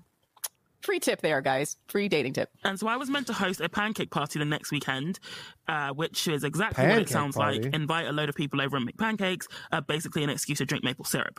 And he knew about it. Oh, this is totally a Canadian Patreon subscriber. Yeah, this is one of yours. It's one of yours, Lilith. Is this what you Canadians do? Do you just sit around drinking maple syrup for fun? Yeah, that's a Canadian hobby. We take shots. We just we take our shots of whiskey and then chase it with maple syrup. Shut up, Lilith. No. Okay. I mean, I don't know. I'm not judging. Maple syrup is delicious. No, leave that in. Americans now think that Canadians Leave that in. What, they were going to edit that take out? shots of maple syrup as chaser for our whiskey. Hey, weirder things have happened. Yeah, we also live in igloos and live off of moose meat. And, Moose meat. you know, when we get into arguments with sociopaths, we push them off the ice floes in the middle of winter. Makes sense. What? I always suspected. The way that we deal with rapists in Canada is by taking them to an ice floe in the middle of winter, then pushing them off when nobody is looking. Just kidding. Some guy on kidding. ice skates. Otherwise, she goes, just kidding. Leave them for the polar bears. Anyways, yeah. So back to the pancakes, maple syrup. It turns out he still wanted to come to the pancake night, which I suspect was Holy fuck, this is still the roast of because Scrotes. there'd be other women there. But anyways, a few days before, I was in Poundland waiting in line to get some measuring cups. And Poundland? Did you just say Poundland? Is that like dollar as in like a dollar store? But it's called Poundland? I thought she was like, you were taking her to Poundland. thinking about how I could possibly make this less awkward when something Poundland? caught my eye. It was the card stand. My brain thought that humour would be a great way to fix this whole mess. So a few days later, when I saw him in person, I gave him a sincerest condolences card from Poundland just after I had rejected him in front of everyone. It was hilarious. It wasn't hilarious for him, but definitely for the rest of us. I like to think I was avenging all the women he slept with and then ghosted. He blocked me after that, but then unblocked me a few months later. They always reappear to say Merry Christmas and ask if I wanted to try being friends again. I then sent him a screenshot of a welcome back card and never heard from him again. Triple Scrote roast concluded. She already kind of really hurt all these guys' feelings more than we can in this small of a podcast. Yeah, so this is almost a queen shit. I mean, there's also an element here where, I mean, these are the guys you're choosing, so. This isn't even a roast of Scrote. This is just queen shit. So Either thanks you're for that terribly triple stack unlucky roast, Jay. or- If you want to submit your own roast of Scrote, then subscribe to our Patreon, Lovevaluemail.com. patreon.com/the female dating strategy, and we will happily barbecue your Scrote to your liking. Barbecue Let's the start the show. Off the Poundland. What's up, Queens? Welcome to the Queens? Female Dating Strategy Podcast, the meanest female-only podcast on the internet. I'm your host, Bro. And this is Savannah. And I'm Lilith. Okay, so today's episode is a bit of a follow-up from an episode we did a few weeks ago called How to Level Up Your Pick Me Friends. One of the ideas that we ended that episode on was the idea that if you level up your pick-me friends, your friends might decide to spend more time with other Oh, so this is a bit of a part two from friends last or episode. invest less in that relationship. And you might also have friends that are too toxic to remain friends with. And therefore, you might find yourself friendless. Not even just because of this, but sometimes people move and there's a lot of different life circumstances in which people end up without friends. So we had some people request that, hey, can you talk about how to meet new friends if you find yourself friendless? So Savannah, Lilith, and I all had different ideas about that we were going to discuss in this episode. We're going to talk through the 3 essential phases of making friendships, which is 1, how to meet people, 2, This is another how to friend break the dating ice, and 3, strategy. how to follow up and maintain the friendship. And we'll discuss some of the challenges that people with different personality types face, like if you're an introvert versus an extrovert. So I'll kick off, and I'm quite an introverted person. I like being by myself. I'm like being around people can drain me quite a bit. But when I'm in social situations, I can hide that quite well. But generally speaking, I mean, I would classify myself as an introvert. I've had people say when they first met me, oh, I didn't know you could even speak at all. I just thought you were mute because I'm just so quiet. I can be very, very quiet and shy. So, I mean, one thing I would like to say, though, is if you are an introvert, unfortunately, there is really no way around making new friends apart from putting yourself out there. It's incredibly Besides from difficult and not being an challenging if introvert. you're not really a social butterfly or if, you know, socializing doesn't come naturally to you as it does to some people. But that's really the only way you can, you know, truly meet new people just on your wavelength is just to put yourself out there. And the thing is, like, most people are looking to make friends. I think that once you leave either school or college or university, Is this a it becomes skip? exponentially more difficult. I mean, to even maintain the friendships that you've got, talk less of like making new friends as well. I think we realize that we are only friends with a lot of people just because we see them around all the time. What does this So, have to do you know, with once you're in a dating? position where you don't see your friends every single day, it then becomes a lot more effort to maintain those friendships. So just to piggyback on what Savannah said, I see on the subreddit a lot women saying, oh, I'm an introvert, that's why I struggle to make friends, or I'm an introvert, that's why I don't have many friends. And I just want to tell women, every time I talk to a woman who says something like that, I want to just almost like shake her and be like, girl, you need to have friends. Like, even if you're an introvert, you have to go out there and make friends, because Poll's been put to the chat. Skip or no? because you don't ever want to be in a situation where you're isolated or you're alone or you don't have anyone. Feels like they're just doing any another woman episode in your of the life last to rely one. on. I find women who are introverted are so much more vulnerable to predatory men, because in my experience anyways, I've met women who are introverted. They find a man who really, for whatever reason, they really like him, and then they go off with him and he's like their one and only friend. Like, he's the only person they regularly interact with or are vulnerable with, and so on. And that can create a very dangerous situation if that man later turns out to be low value or even abusive. So that's why it's important to have a network of... I don't know. There's something about them saying low value in such a serious term. Like, it's like low value and abusive or together. Women friends who will have your back if you're ever in that kind of situation. Women, you need friends. It's a good thing for people to have friends of their own You don't want to sex. put yourself in a position where you're easy to isolate. So that's like that's the preamble of why this is important. Yeah, and also if you just want to live a good life. I mean, Yeah. so yeah, Just have a it's high value life. Yeah. Yeah, just having people around that you can resonate with, who are interested in what you've got going on and you're invested in their life, is just, a part of us being social creatures. So the first topic we wanted to cover was where to actually meet new friends. All right, Savannah, where do you like to meet friends as an introvert? Okay, so what's worked for me is volunteering. All of my, actually majority of my high value friends I met during university when we were all volunteering on the same cause, essentially. And what's good about volunteering is that if you're somebody who initially struggles to make conversation with people, it's really good because you have something to talk about, because you're all there for the same reason. And I think, it isn't always... This is fucking boring. What are we thinking? Skip here? There's only 70 to 30. We'll let it go like another minute, and then I'll go with what the will of the people volunteer for the wrong reasons. But people who volunteer, they tend to be hardworking, empathetic, quite caring, and they tend to have all the qualities that would make someone a good friend. So that's what I found really helped me at university, was just volunteering, and it's great for development generally as well, both personally and professionally. So and the good thing about volunteering is that, well, at least in the UK, it shouldn't actually cost you anything to volunteer. You should never be out of pocket if you're a volunteer. So, it's a great way to give back to the community and also to grow and to be within a community of, like-minded people who share the same values as you do. Oops. Yeah. I think volunteering is a great way to meet women, especially because women are more likely than men to volunteer. Right. It's a skip. Oh, yeah. It's a skip. These chicks are talking about volunteering. What a snooze fest. All right. That was episode 34 of the Female Dating Strategy Podcast. We knocked another one out. Let's get to episode 35, which they stopped putting numbers on some of them in a confusing fashion. So here is the next one, titled... Before we get started, The Queens are off to baggage reclaim with Natalie Liu. The Queens welcome Natalie Liu. Most famous as the creator of the extremely popular Baggage Reclaim blog. In addition to being a published author, over the last 15 years, she's focused on helping women break the cycle of unhealthy relationships and the pattern of unhelpful habits. This sounds like a fucking another. About some recent changes we've made to our Patreon. We now have a Discord server that's exclusive for our Level Up and Queenship members. So if you'd like to chat directly with the hosts of this podcast and make friends with other like-minded queens, sign up for our Patreon and select either the Level Up or Queenship tier. Okay, I'm skipping this one because the next episode is Barstool Sports Dave Portnoy. Let's roast this middle-aged blobfish. All right, so we're gonna... Sorry, Dave. I love you, man. But this is what the episode is going to be. We're going one. So this would be episode 35, 33, 34, 36, actually. All right, so we did some damage here. Knocked out 4.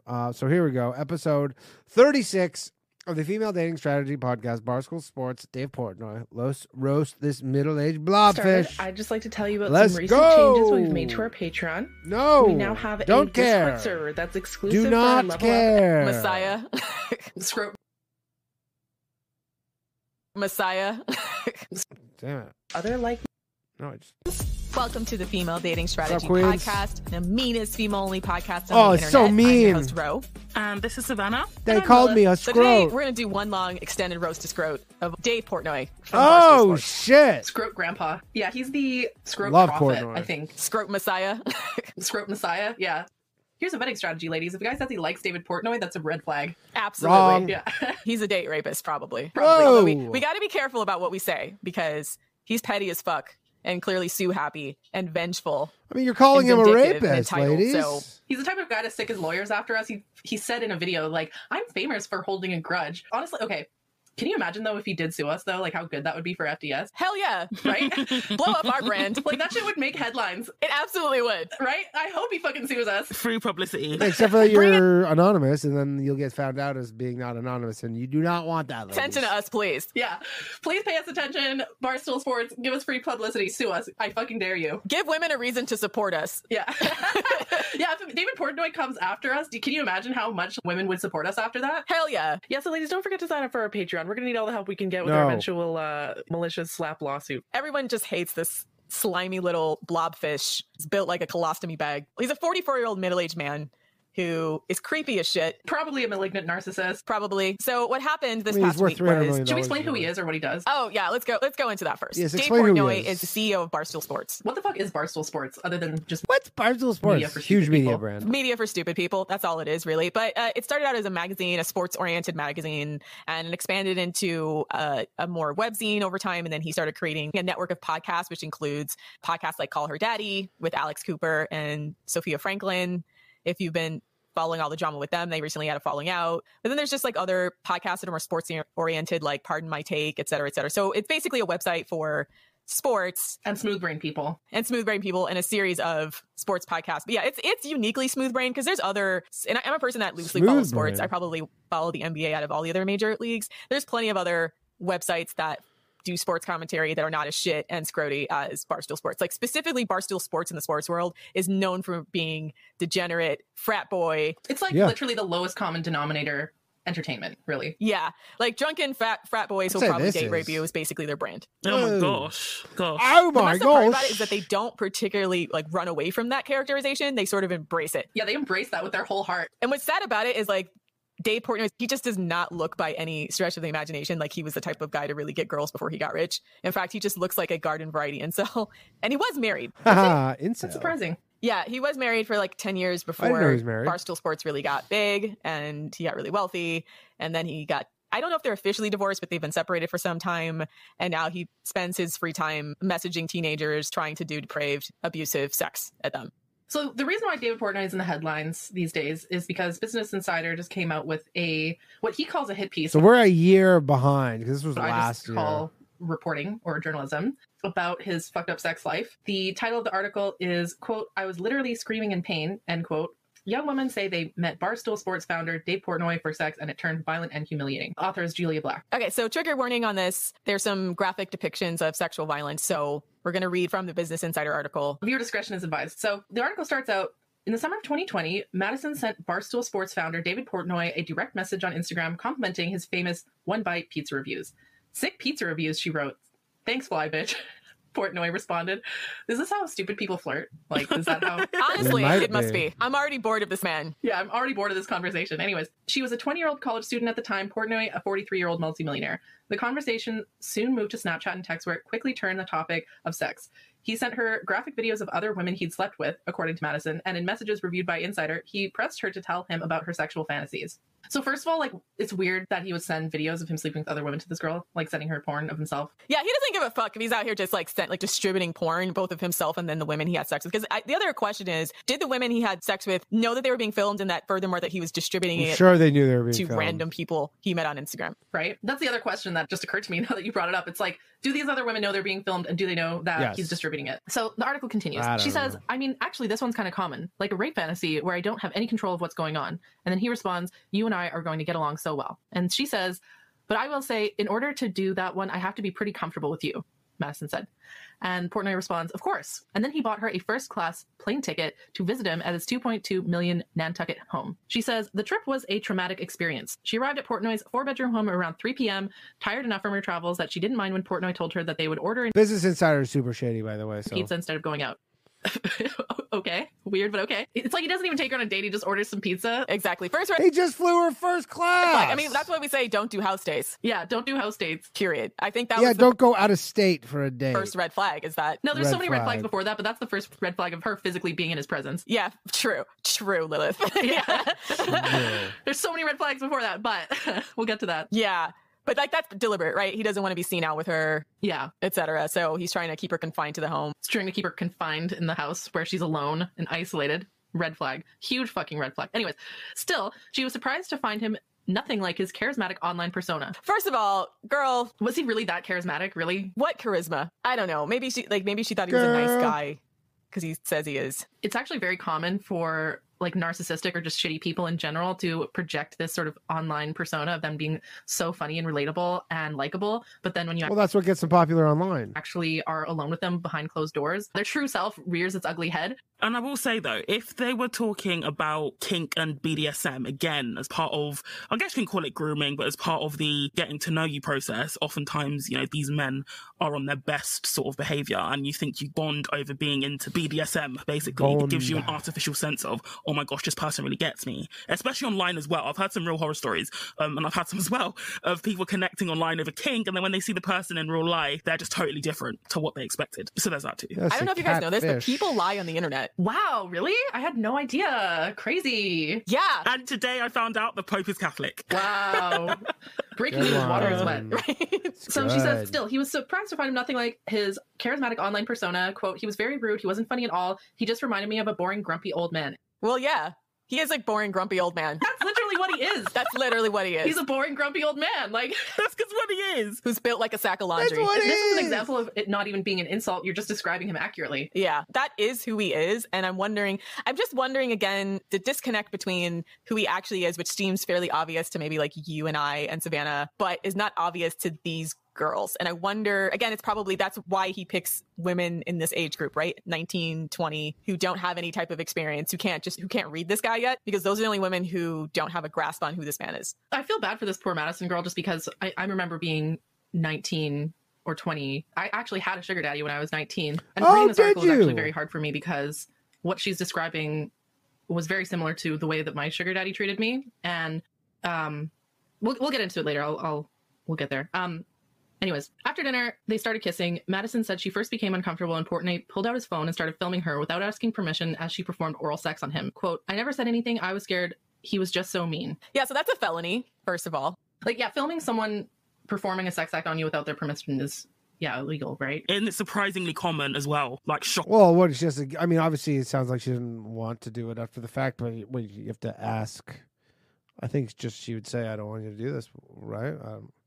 Shockingly common. I don't know why guys do that. It's just, why? He deliberately, I know, is probably trying to collect evidence to blackmail these girls and also You think he's blackmailing her? because he knows he does things that are borderline, very, very borderline, and can absolutely be qualified as sexual assault, that he does this in order to give Anything himself he- plausible Or deniability. he films it just to be like, see, it's So not. this is definitely like that Scroty, like red pill manosphere type behavior where they're like, oh, I'm going to film girls when I have sex with them to prove the sex was consensual. So he's both doing this for his own like collection, which Yeah, he like she flew to his house. clearly sends to other women unprompted To add to his trophy collection. to add to his trophy collection, which he sends to random people apparently, but also as blackmail evidence. Yeah, so the filming without the consent, yeah, it has three functions. One, as a trophy of their fucking sexually depraved shit. Two, as blackmail if the girl ever comes forward, or if basically it's like an insurance policy for when he does something violent or fucked up to her later, he can just pull out that video and either threaten her for it, and then three, use it as evidence that, oh, it wasn't rape, look at her consensually blowing me, kind of thing. And groom other girls, maybe 4, to send it to other girls to help groom them. Exactly, yeah. So the filming without permission has 4 predatory functions, essentially. The article continues, from there, things escalated until, as Madison put it, I felt like I was just a human sex doll. 2 days later, Madison texted a close friend. It was so rough, I felt like I was being raped. He videotaped me and spit in my mouth and choked me so hard I couldn't breathe, she wrote in messages viewed by Insider, and it hurt and I was literally screaming in pain. She recalled crying and shouting, too much, and it hurts. It was so painful, Madison said. I kept trying to get away, and he was like, stop running away from me, stop running away from me. What the fuck? What the fuck? Like, okay, the stop running away from me is what rapists say, right? If you don't want people to think you're a rapist, then don't act like a rapist. So I've actually experienced this before. I've experienced like wanting to get away from a guy and he just like bare arms you or tries to chase you. And it's fucking weird because you're in a position where there's nowhere for you to go, right? And especially she's in a city she doesn't understand. He has all the leverage in the situation. He's well known. It's, you know, she has like literally zero power in this situation. The power dynamics of this interaction are just terrifying. Yeah, she's an idiot. She fucking flew to his house. But Portnoy, she said, just went harder. Madison's flight home wasn't until 2 days later, so she slept on Portnoy's couch both nights. They did not have sex again. David Portnoy makes no secret of the fact that he likes to have sex with young women and to push the boundaries of what is considered socially acceptable. In many ways, that image is at the core of the brand that has made him one of the wealthiest and most powerful figures in digital media. There are the rape jokes, his reputed use of the N-word on camera, and his harassment of female journalists. So he has a long history of just being a generally shitty person. And for not wanting to take accountability for his questionable behavior. Yeah, like that is his brand, is being a rapey scrote. Quite literally. We're reading an article that's literally describing rape, and I know that I don't know about that, I don't know what the legalities of like alleging someone has committed a crime, right? So I know the article itself kind of skirts around it. It doesn't flat out call him a rapist or an assault, you know, that he assaulted her, but the description is pretty clear. Allegedly assaulted, yeah. And let's be clear, I swear to God. Do we know, was this proven anything? Because this would have been a year ago roast his now. ass all day long. I don't give a shit. I feel like a lot I know he's suing them right now. He has no legal times charges. Or women anything. get intimidated out of actually talking to these guys on their level because they feel like, well, I don't want to be like called a bitch or like a, you know, or a cat lady or a femcel or whatever. We came from Reddit. Our skin is so thick, it's crusted over. Reddit army, rise up. We have scales. We have literal crocodile scales. We have fucking armor. Our skin is so thick it's become armor. So we can roast this Scrote all day. Yeah. I don't think he'll sue us. What he'll probably do is make a post on like Twitter or Instagram or some shit and tell his followers like, oh, like go after these femcells or whatever. Like, bitch, we don't care. Like, bitch, we deal with that every fucking day. We deal with Scrotes attacking us every day. Go ahead, Savannah. Sorry. And ultimately, like, they can roast us, but it's not us who are DMing 19-year-old women to basically be sexually rough with them. I mean, she DM'd him. Like, however way you slice it, that behavior is pathetic. Absolutely pathetic. If a man can't get women his own age... in his own city? He can get women his own age. Do you think that he goes for younger women because he can't get women his own age? He's defective. If he has to fly them out from another city, like what the fuck Damn, sometimes these chicks have just no idea how the world works. is wrong with you? What's wrong with you? Me and Bro spoke about this actually. But we said, like, if somebody's own people, like if it's state or country doesn't want them, they're defective. If the factory doesn't want something, it's a defective product. You don't go near it. You might as well just toss it out. If it's factory reject. He probably already has a rep in his town for sure. My other point, and I made this on Twitter, is that again, he has just DMs are probably just nonstop, like thousands of girls like this who would do this. I feel like social media gives these guys a level of plausible deniability that they're specifically seeking out teenagers, because before social media, guys like this would have to hang out at the local high school in their van and wait for the kids to leave so they could holler at girls leaving high school, or at the food court at the mall, or some kind of public space where it's very clear and obvious that they're there specifically to pick up on teenagers. And so, like, the optics of that and the creep factor of that becomes very, very obvious versus, like... So this is like the internet version of that. Yeah, this is the internet version of the creepy townie guy, the creepy middle-aged townie guy who lives in a van. Yeah, the creepy middle-aged townie guy who owns a private jet and is worth $300 million. Who shows up to all the, like, high school functions still, right? Or, like, or still hits on freshman girls in college, even though he graduated literally 23 years ago. Yeah, the internet gives him too much of a cover. But this is that same behavior. So the article goes on. Since 2019, he appeared in 3 sex tapes that have leaked online. The stock price of Barstool's parent company plunged after the most recent video in which he violently chokes a woman using a collar and a leash. And that was the kind of stories that Business Insider, which is owned by this guy Henry Blodgett, started, who was banned for life from trading, I believe, or investing stuff, something along those lines. Did this all intentionally and shorted the stock to make Portnoy and the woman said the encounter was consensual. So 2 things about that. First of all, again, how do these things quote unquote leak? Either he leaked them or the woman leaked them. It's Business Insider was trying to tank the price of the stock. And again, I have a very good idea right now that they're going to go with the women don't have agency thing, which is often where you hear that, where whenever something goes the other way, they go, yeah, women, she couldn't have agreed. She didn't have any agency.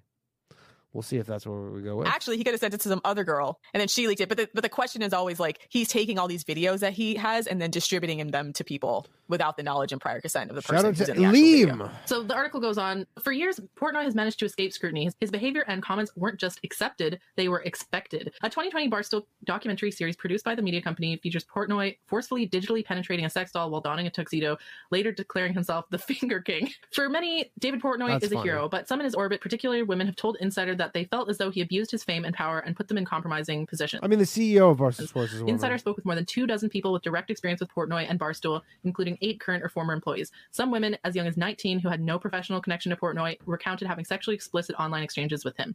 3 of these women said they had sex with Portnoy, now 44, and that the encounters turned into frightening and humiliating experiences that have taken a toll on their mental health.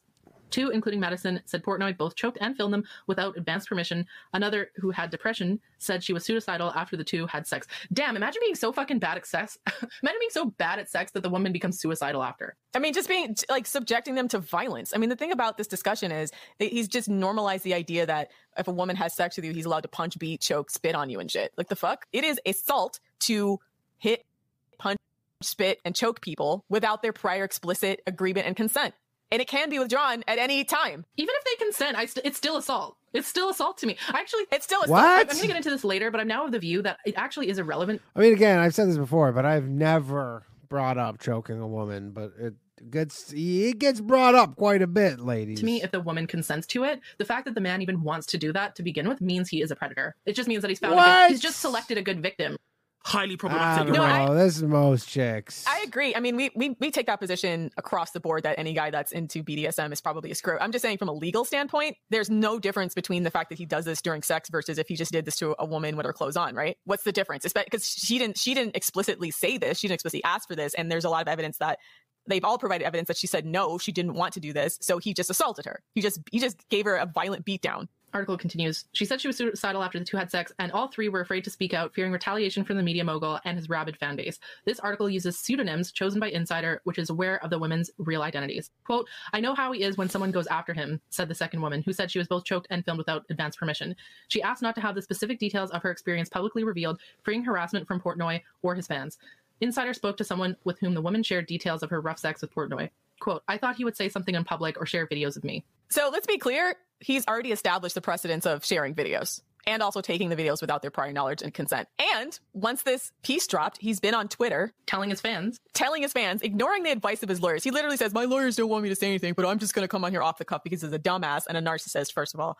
But he goes on there and starts to try to dig up all this information and all the journalists. And he's alleging that the reason this piece came out is because of Business Insiders trying to tank the stock of his company, of his parent company, and that this is basically a political hit with financial gain for Business Insider. And all of that may or may not be true, but it doesn't detract from his specific behavior. And his specific behavior is using all of his crazy minions to harass the journalists, to harass any woman that speaks out against this, to harass Business Insiders. He's actually behaving exactly how right now on Twitter, and he's been doing it for 24 hours in the manner in which these women were talking about in this article that made them afraid to come forward. yeah. So the fact that he's confirmed Well, I mean, the fact is it true or is it not true? the What content happened? of this article to I'm me. sure if you were in his position and it was not true, then you probably would do that. And also the journalists have their news outlets. lends more credibility to what these victims are saying. I don't think they call it rape, but he did do these violent sexual acts towards them. And is fully capable of leaking the video against their consent and then sending people to harass them, which is what he's doing right now. And he's calling himself Grudge Dave and saying that he's not going to be canceled, et cetera, et cetera, et cetera. He's acting like an unhinged asshole on Twitter right now. Yeah, he even said in one of the videos, like, I'm famous for having a grudge. I'm famously someone who holds a grudge or something along those lines. And first of all, I think the sort of people who brag about the fact that they hold a grudge are like the lamest fucking people ever. Like, they say it as if it's supposed to be intimidating, like they're trying to be intimidating. And I just see that, I'm like, you're just a fucking pathetic loser. People Yeah, who you hold fucking a grudge pathetic like that loser. are mentally unwell and probably like sociopaths or psychopaths or narcissists. Like, there's something cognitively wrong with them. Yeah, so I'm going to skip Fucking past some of his articles, just loser. talking about like some scroty things that he's done. It's basically the history of Barstool. And it's just all he did was like get a bunch of scantily clad women to steal his magazine. Yeah, all he did was start a multi-$100 million media empire. Just, whatever. Clickbait and shit like that. It's just like a lad mag, but just bottom barrel. It doesn't even pretend to be classy like Playboy used to be. Wait, I want to read this part of the article. So, the environment reflected in their company's irreverent attitude. Portnoy didn't just court controversy, he relished in it. As he became increasingly known for going against the grain, fans who felt alienated by modern-day woke culture turned to him as the antidote. So take a 2017 episode of the podcast Barstool Radio, during which Portnoy seems to defend the hypothetical casting couch scenario in which Harvey Weinstein says to a struggling actress, "Hey, if you sleep with me, I'm going to put you in a starring role." Quote, "No force, just a question," the Barstool founder said. "Do you have a problem with that trade?" Okay. I mean, obviously that did happen. Let me stop here and say it is illegal in all 50 states, and I'm guessing Canada and the UK, to require sex as a condition of employment. Period. It's disgusting that men don't see a Whoa. Is she so naive that she doesn't think that women were kind of doing this as well? They were part of this transaction? problem with this, because this is clearly employer abuse. You can't do that. Imagine if you worked at fucking Microsoft and they're like, "Oh, you can't get a job unless you suck my dick." If like you're whoa, what, or eat your pussy coming out of Stanford or Jeez, MIT, ladies. and you're like, and Bill Gates rolls up and is like, "You gotta suck my dick if you want a job here." Like, you can't do that shit. But like, Or men Melinda don't see it as Gates that. is They like, see it as an even exchange. you want to be an engineer? Time to eat some Melinda Gates puss. Or like, or that they're doing these women a favor instead of workplace exploitation. Yeah, they don't even see it as coercion, which it is. It is coercion. Right, exactly. And I hate yeah, when they but try it's to blame, also like, entirely women untalented people kind of getting a leg up by doing something unethical and shady. for this, because there will always be people who are desperate enough to do any job, because the world is fucked up, man. Like, the world is really difficult. We know people get sex trafficked. We know people end up being forced into literal slavery in some countries because of just abject poverty. So when you have employers who take advantage of that, they are purposely exploiting poverty. Right? That's why we have things like minimum wage, because otherwise they pay nothing. And we have employment laws and the conditions in which your employers can treat you, and OSHA and all these laws that require employers to uphold a certain standard of care. And this is just completely unacceptable. And I don't like this argument that keeps being pushed by these psychopath like men that it's a trade. Like, no. This is employment abuse. Let's be clear about that. So the article continues. In 2010, Portnoy infamously wrote a blog post defending an Australian man who'd been acquitted of raping a 24-year-old woman on the so-called skinny jeans defense. He says, "I never condone rape, but if you're a size 6 and you're wearing skinny jeans, you kind of deserve to be raped," Portnoy wrote. The post has since been removed from Barstool's site, but just this May, Portnoy told the Fox News host Tucker Carlson that was only one part of the statement that he regretted. "I thought size 6 was like size 20, he said. "I had my measurements screwed up and I wasn't on top of that." What? So to him, the only part of that post that he regrets that he got the measurements wrong. Gosh, I'm speechless. I'm actually speechless. Oh my god. He's such a scrote. Okay, so roast this scrote, ladies. Exactly what fans and some colleagues say they love most about him. I love the fact that he's such a piece of shit. Anyways, the big thing about him is that he's very truthful. Truthful. Can you imagine? See, the thing about this, and we've really tested the limits of men's tolerance of this, they love free speech until it's us. Interesting that. I wonder if he's going to come after us and be like, "Oh, No. they're lying about me." Well, hey, we're just being truthful. Yeah, this is just us being honest. Yeah, we're just being honest here, Portnoy. Well, look at that, because he didn't come after you. He allowed you to be Right? honest. People love us for our no holds barred scrote dragging. So Exactly. So I'm curious to see what's going to be the response to this episode. Nothing. So, he looks like a leather shoe because he's always like tanned, right? He looks like the guy. Got him. Yeah, He doesn't now wear we're any talking. sunscreen ever and has got so many sunburns that he's going to look like a fucking leather couch by the time he's 50. Oh, in the sights. Says Portnoy's longtime friend and Barstool podcast host Elio Imbernorne. I don't know. You might not want to hear exactly what he wants to say, but he says what he believes, and you've got to respect that. why? Well, like, a man could have the worst beliefs. Like, I think I should be entitled to rape women, and then say that out loud, and men will be like, "Wow, he's so honest. He really speaks from the heart." No, we don't have to respect everyone's beliefs. Yeah. No, we don't. Like, he has bad beliefs, and he expresses those, and those deserve to be criticized. I don't respect that, like, at all. Anyways. Still, not everyone at Barstool is free to broadcast their opinions. In 2018, Portnoy removed 2 posts that cast a sympathetic light on Brett Kavanaugh's sexual assault accuser, Christine Blasey Ford, citing Barstool's no politics policy, but left other posts on the hearings in place.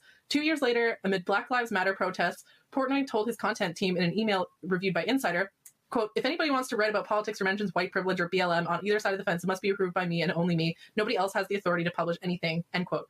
He told them not to bother asking Barstool's editor-in-chief, Keith Markovich, "Ask me." What is that? That is weird. You're not allowed It's his fucking thing. to express an opinion he doesn't agree with. He's the captain. He's on here ranting on the internet against the expressed advice of his legal team. So this is a soft brain man. Critics of Barstool, both within and outside the company, told Insider Soft brain man. 1 year later, only doing better. that there's a real risk to speaking out. The online community of Stoolies, as Barstool's fan... First of all, Stoolies? Really?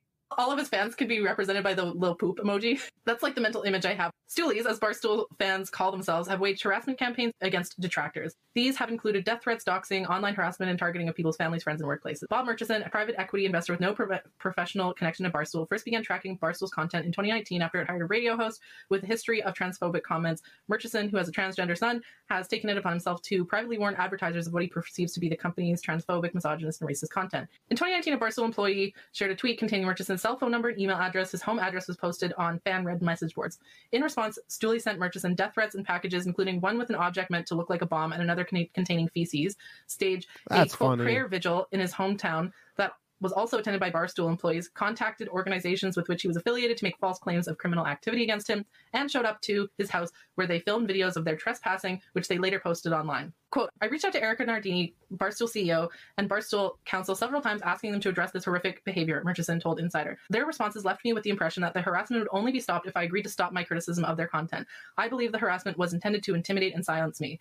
Nardini did not respond to our request for comment. Portnoy declined to get involved, saying on, quote, Barstool Radio in 2019, this Murchison guy, he sounds like a crazy person. I'm not going to war with someone I've literally never said a word to. Right, because he has his flying monkeys going out there. Yeah, he's no need to respond because he's got his flying monkeys to do it. Yeah, exactly. So this spring, Nantucket Magazine featured a glowing profile. I mean, I would say that the female dating strategy chicks probably have their own flying monkeys that they can go sick after somebody. They know what's Portnoy, up. including a cover shot with Portnoy lounging in the ocean atop a rosé floaty. After readers complained about being offended by Portnoy's inclusion given his history of misogynistic and racist comments, the magazine issued an apology. Racist. Portnoy went on the attack, telling Page Six that the Nantucket Magazine editors were, quote, spineless jellyfish who are held hostage by the whims of the vocal minority. So this loud, brash, offensive white dude, you can sum up almost the rest of this article. Loud, brash, offensive white dude is mad that he can't say loud, brash, offensive white dude things. And not be criticized for it. Like, he still can say all those things, but he's just going to get criticized. Yeah. And as the article goes on, oh no, here's the bad part. Okay. Last July, a young woman, Allison, was at her family's home on Nantucket. She just graduated from high school. According to several people on the island, Portnoy was a celebrity on Nantucket. Recent high school graduates from wealthy New England towns would try to land an invitation to Portnoy's house while summering on the island. The reputation on the island is that he is a god and a king and kind of untouchable, Allison said, and everyone wants to get into his house for parties. So I just want to point out, this is the behavior I was talking about in our episode we did about how to level up your pick-me friends. This is kind of what you're going to read. What's going to happen in the rest of this article is like the perfect illustration of how your pick-me friends can sometimes put you in really fucked up situations. Allison's sister Olivia, who'd recently graduated from college, told Insider that some of her friends were sending Portnoy direct messages attempting to get the mogul's attention, but he, quote, wasn't giving them the time of day. Then they realized that her 19-year-old sister Allison might be more his type. They said, you should reach out to him. He likes younger girls. Ugh. And he completely How old took are the they? bait, Olivia 21? said. He was much more interested in her than any of my 22-year-old friends. Wow. Okay. Yeah, I'm 26, so I guess I'm too old for David Portnoy. I'm practically an old crone. Practically geriatric, Lilith. Practically geriatric, yeah.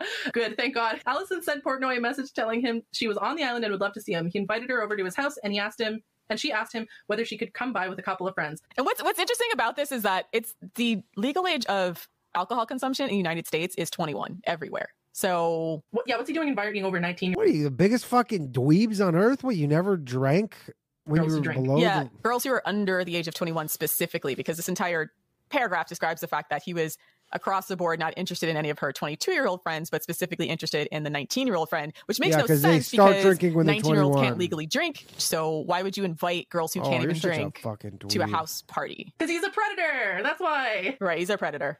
Exactly. She asked him whether she could come by with a couple of friends, and he responds, while we fuck, seems weird.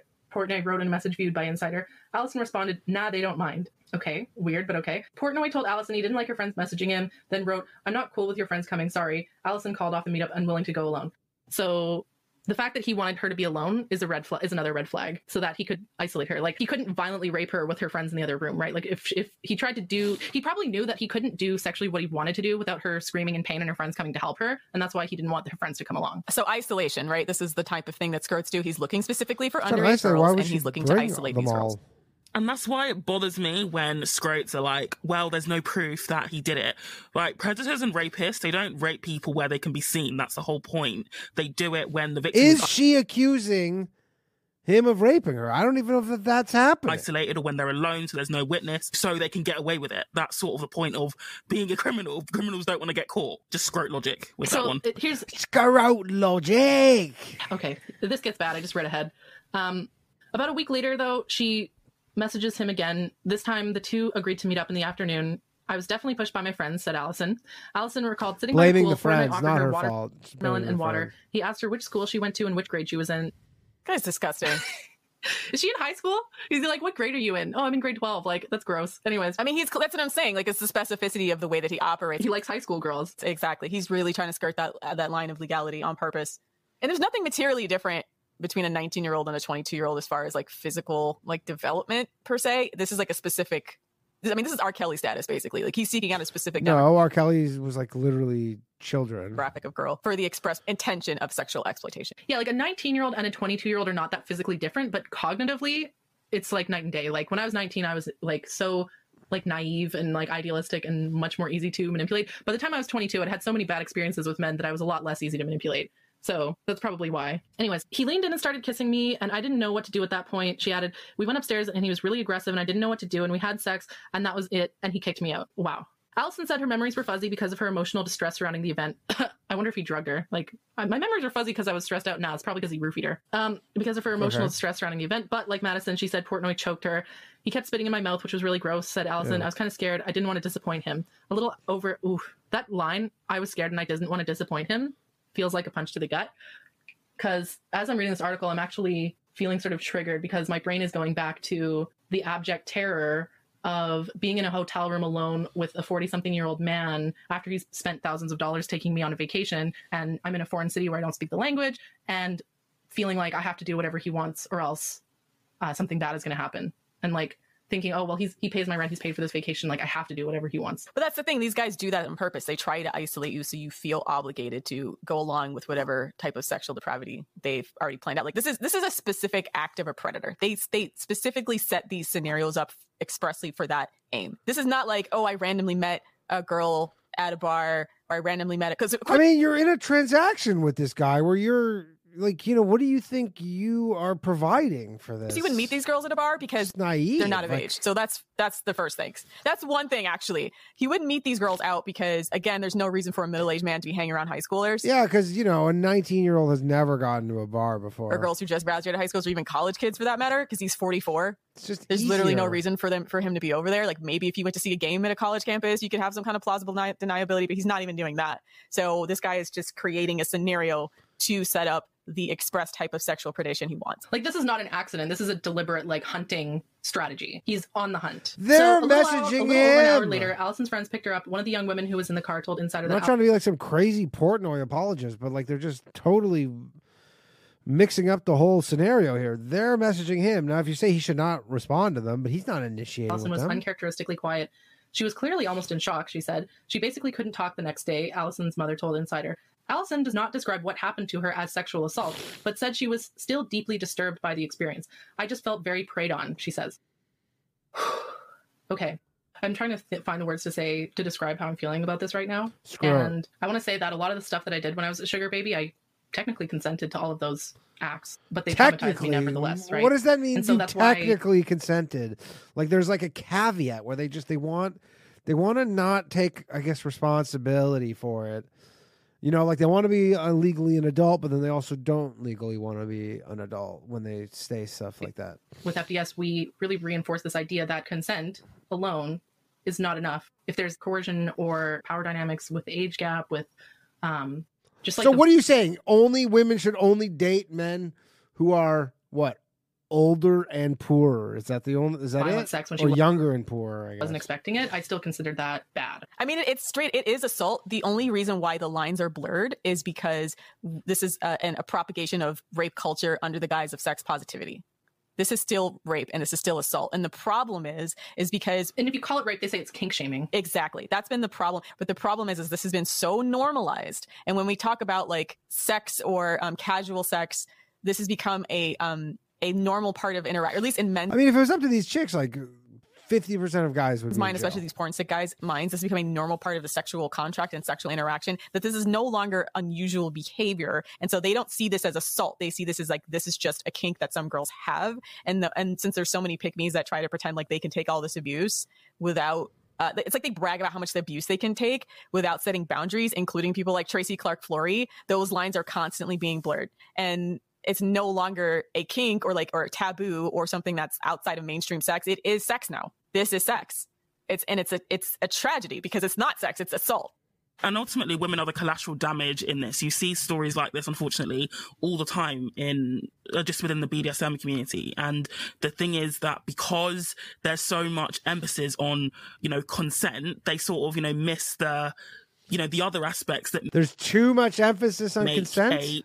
A sexual interaction, a consensual activity. So, for example, if you've got someone screaming in pain or someone who, for example, visibly looks uncomfortable, it shouldn't matter that they technically consented to having sex at all. Yes, get your goddamn stiletto off my ball. That should be, okay, she's not, she's screaming in pain. Oh, she's uncomfortable. Let's stop. But there's just so much emphasis on, well, she said yes, she agreed to it. And consent is an ongoing thing. It's constantly live. You need to constantly, or you should be constantly checking if it's still there. And I'm not going to, for example, let these guys off the hook in that they don't know what consent looks like. They absolutely know what consent looks like. At the end of the day, if Dave Portnoy was confronted with a 6'4" guy who wanted to fuck him up the arse, he would quickly say no. And he knows what that looks like. He knows what being uncomfortable looks like. But they just rely on women being gaslit and told that, well, you consented, so you've got nothing to complain about. And in the video rebuttal that we'll talk about in a bit, that's all he really has to say. It was 100% consensual. He doesn't actually deny that he did any of the depraved acts that he's accused of. He never denies it. But he just says, well, it was consensual. I hate how the phrase, well, she consented to it, is almost used as a form of victim blaming now. Absolutely, because the other thing well, is, you're trying to say he's a criminal. Literally, you're trying to be like, this dude is a criminal. He's a rapist, and he's like, yeah. The one thing that doesn't make me a criminal, I'd like to bring up in my defense, please. Consent to literally anything, and that's what these guys are deliberately obscuring, right? They'll just say she consented. I'm like, did she literally consent to being choked and spit on, or she said I like rough sex and you took liberties, right? Yeah. Well, I mean, what are you supposed to do? It's a feeling out process. When a woman thinks this is one of the most cooked conversations, she's probably thinking of that you're ripping off each other's clothes, maybe some really hard pounding and stuff. She's not thinking of him punching her in the face or being fucking strangled within an inch of her life, right? Exactly. And that's why, if you're going to literally physically assault somebody during a sex act, it is still sexual assault, and you still, at minimum, need to ask explicitly for those behaviors. And I'll just say as well that I'm not sure if even women can give informed consent because, from personal experience, a lot of, women and even men, they underestimate just how strong they are. So you might be consenting to being, I don't know, for example, spanked or something. Yeah, exactly. But they do it with such force, it can literally take your breath away. And then you're literally there thinking, oh shit, this guy is super, super strong. Especially liberal feminists that like to believe that men and women are physically the same. We're absolutely not. Do not underestimate the strength of a man, especially. Yeah, you got to kind of know what you're doing upper there. Body strength, because it can literally knock you. It can literally take your breath away as well. It can literally kill you. With that in mind, can they really truly consent if they're not even aware of how strong this guy is? Because it isn't like they say, okay, you can tap me on the ass a little bit. These guys just go 100%. I mean, generally, you do it and they go, okay, that was too hard. And you go, okay, sorry. And the woman's not expecting it as well. So with that in mind, I don't really think anyone can... It isn't informed consent if you don't fully know what you're going into. It really angers me that quote-unquote sex-positive culture has become a veneer of respectability to perpetuate rape culture. What they call sex positivity is not even sex positivity, it's rape positivity. I mean, it's just equality. As women want to be equal, so then we need them to be equal in everywhere. Exactly. It's fine if we admit that they're not. It's bad enough coming from these type of obviously low-barrel degenerate scrotes, but I think they're part of the... What was that term right there? Sorry, we're going to have to just back it up just a second. Angers me that quote-unquote sex-positive culture has become Did I ever say low-barrel degenerate scrotes? A veneer of respectability to perpetuate rape culture. What they call sex positivity is not even sex positivity, it's rape positivity. Exactly. And it's bad enough coming from these type of obviously low-barrel degenerate scrotes, but I think they're part... Low-barrel degenerate scrotes. Okay, that is what I thought. The groundswell of support that FDS has enjoyed, because there's a lot of women who are really, really getting tired of this narrative being also pushed by women who purport to be feminist thought leaders, because it gives them, some of the stuff that they've published as quote unquote feminists has been very irresponsible, and the way that they describe these kinds of ideas and the way that they describe these acts. And quite frankly, I think some of these women are probably recovering from abuse or using it to self-abuse themselves. So they've been giving a platform to disseminate these ideas without context, without examination of the men who are into kink. And even now, when we say that men who are into BDSM are probably trash, they deliberately ignore the fact that we talk about the men in this scenario and the motivations behind it, and then say we're being sex negative and that we don't think women can make their own choices. And we're not the only people who've been dragged. And it's not been like one magazine or one set of people who's dragged us for this. It's like between Vice or The Verge or Jezebel, etc. They've all come out with the same narrative that us critiquing the entire BDSM normalization and the culture around that is a problem. And they're swinging back at us like we don't think women can make choices. We think women can make choices, but this is just a poor one for all of the reasons we're describing. Maybe they're poor choices. Again, it's another form of like low-key victim blaming where it's like we're talking about men being predatory and they turn it back on the women and say, oh, so you're saying women can't make any choices for themselves? Are you telling me women shouldn't have any agency? It's just Darvo. They're just flipping the script in like the most misogynistic way possible. I just think they're pygmies. Here's the problem. Pygmies are a fucking problem. I hate pygmies so much. Like, why? This is like my 50th rant probably this year. On fucking pygmies and why. So speaking of like a bunch of the Barstool employees, like the girls from Chicks in the Office and some other podcast about like smoking or whatever, they went on Twitter to like, oh, I have known Dave for a year now and I'm sure of his character, et cetera, et cetera. It's like, first of all, no, you don't. You've known the man barely a year. And then there's also like reports of these same girls of Dave telling them like, you're not fuckable enough or you're not hot enough to their face. That's so sad. Oh my God. Most of these girls are like in their late teens or early 20s. And he disrespects the shit out of them to their face. And yet they still felt the need to get on Twitter and defend this man. And like, for what, sis? You're going to torpedo your career anywhere outside of this ecosystem. Everyone thinks you're a dingbat now. Like, you better for the rest of your life hope these like very fickle, antagonistic bros, these girls probably still all work. Want to keep supporting your career and your podcast because nobody else is. I actually cannot fathom having so little self-respect that some creepy old man would tell me to my face like, oh, you're 26, you're too old and not fuckable, and then turning around and defending that guy when he goes after much, much younger women. Like, I actually cannot fathom. And he said it on video and they cried. And I was like, girl, where's your self-respect? Yeah, I actually don't know what it's like to hate myself that much. Completely unfathomable to me. Like, I don't get it. So it's like they're already knee-jerk defending this guy who won't defend them when it comes down to it. Secondly, like, they're not going to get that much out of Barstool. 3, they probably are torpedoing their career outside of Barstool. So they're taking all this risk to die in a sword for a man who wouldn't piss on them if they were on fire. I want to continue with this article because it actually gets worse. So she says, but wait, there's I felt more. very preyed upon. Soon after Allison's encounter with Portnoy, 2 photos, a selfie Allison had taken with Portnoy and a photo her friend took of her leaving his house, began to circulate the island. Both were posted on private Snapchats by Allison's friend, but were then screenshotted and shared widely. Before long, it felt as though the entire island knew what had transpired between Allison. But your fucking friend did that. Portnoy. Allison, who had depression, said she felt stressed and overwhelmed following her sexual encounter with Portnoy and the subsequent attention it got. Quote, I guess it was kind of my breaking point, Allison said. 3 nights after having sex with Portnoy, Allison was suicidal and was hospitalized. Where she was in the hospital, her mother began going through her phone trying to understand what had happened. After finding Portnoy's messages, Allison's mother called the Nantucket Police Department. Yes! Yes! I'm so... Allison's mom, if you're out there listening, I want you to know you're a queen. She's not. Hell yeah. Allison's mom does not listen to this trash. Come on, get over yourself. So she told the police, go... She's more likely watching this. She's more likely watching this live than listening to that. Put somebody outside his door because you're going to see every day there's some girl being dropped off. Insider viewed police departments confirming this call. Her mother wanted to pursue some sort of legal action against Portnoy, but Allison refused. Girl, why? Go why? She says, I knew he would drag me through the mud. That's so sad. And again, women know that if they speak out against him, that he's going to destroy them. And so, look, again, if something truly criminal happened, then you should press charges, and it probably does suck to have to go through the process. But this have the privilege of anonymity. I feel like it is our duty and our responsibility to drag this fucking guy because other women are too scared to do so. We're feminist mercenaries in this bitch. Yeah. So the article goes on. He talks about how he's so uncancelable. It says in 2016, Erica Nardini beat out 74 men to become Barstool's new CEO, and she brought with her an influx of high-level female executives.